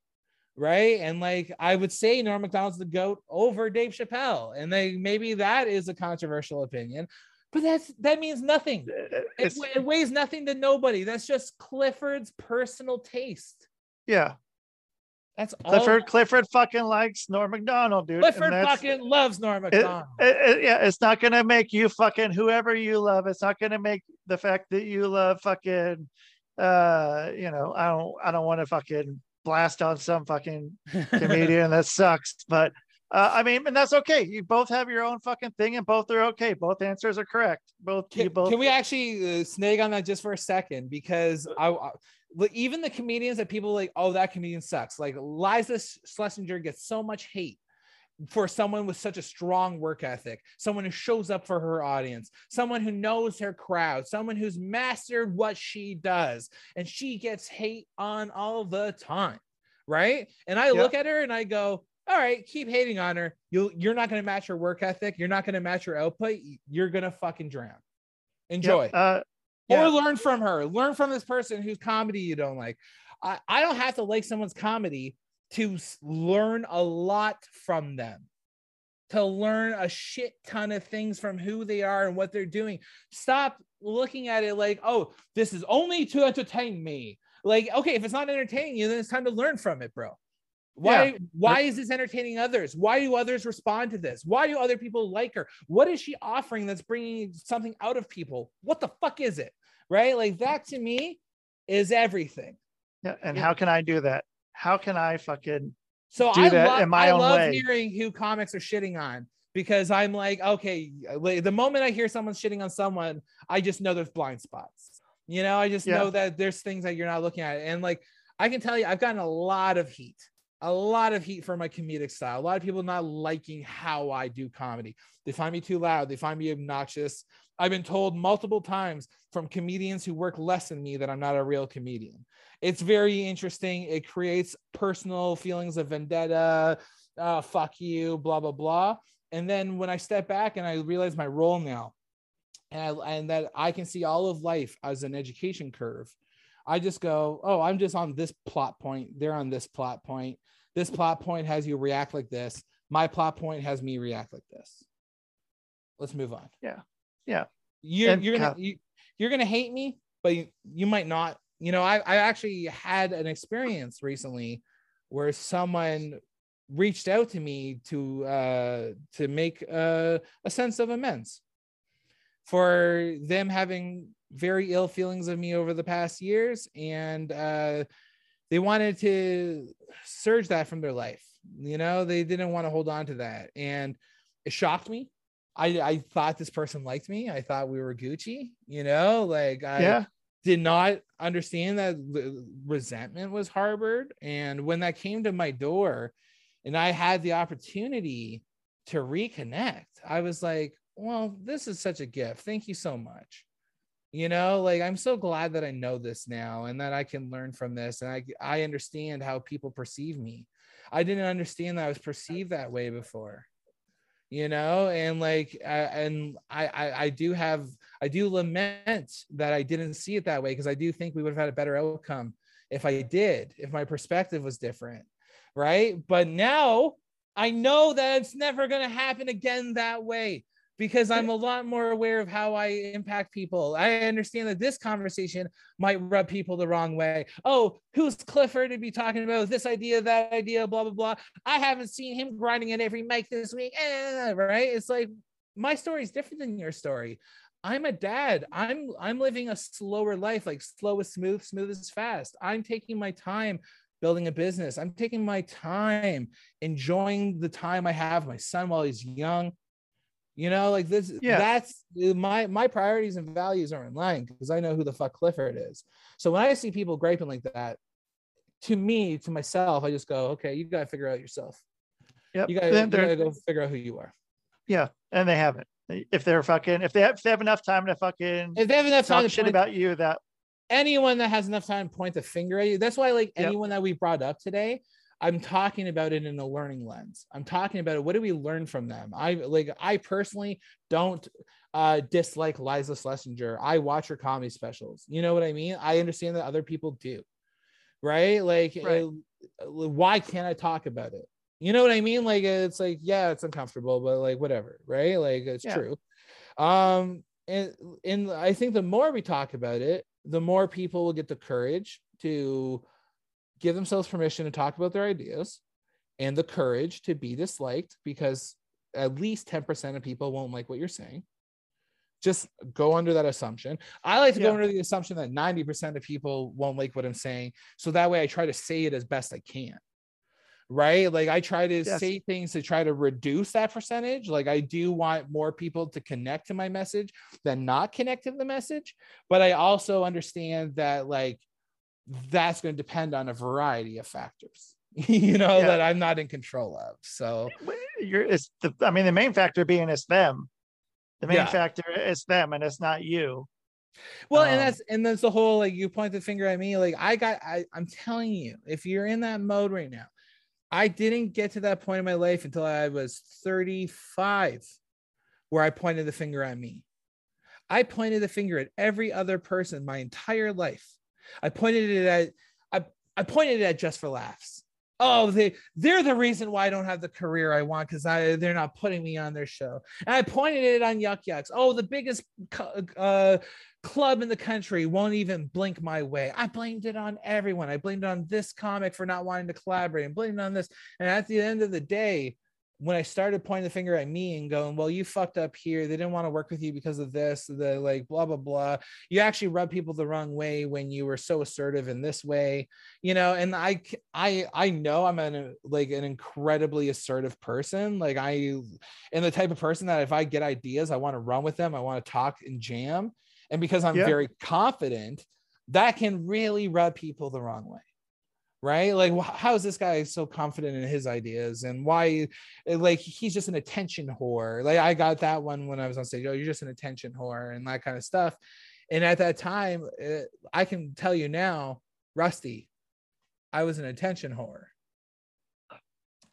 Yeah, and you're right. And it's okay. You're right. I was. You're right. I was. And now I'm less of an attention whore because you're right. I want to have sex for the lovemaking, not just for the money. Right? And you're not saying, hey, fuck you for saying that to me. Like, dude, you're fucking wrong. What the fuck do you know?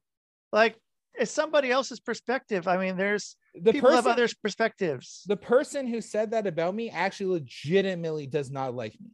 Like, they publicly said that they would like to see it if I were to kill myself. They said that publicly. Now, again, let's keep on the learning stream of pointing the finger at ourselves. What did I do to make someone feel that way?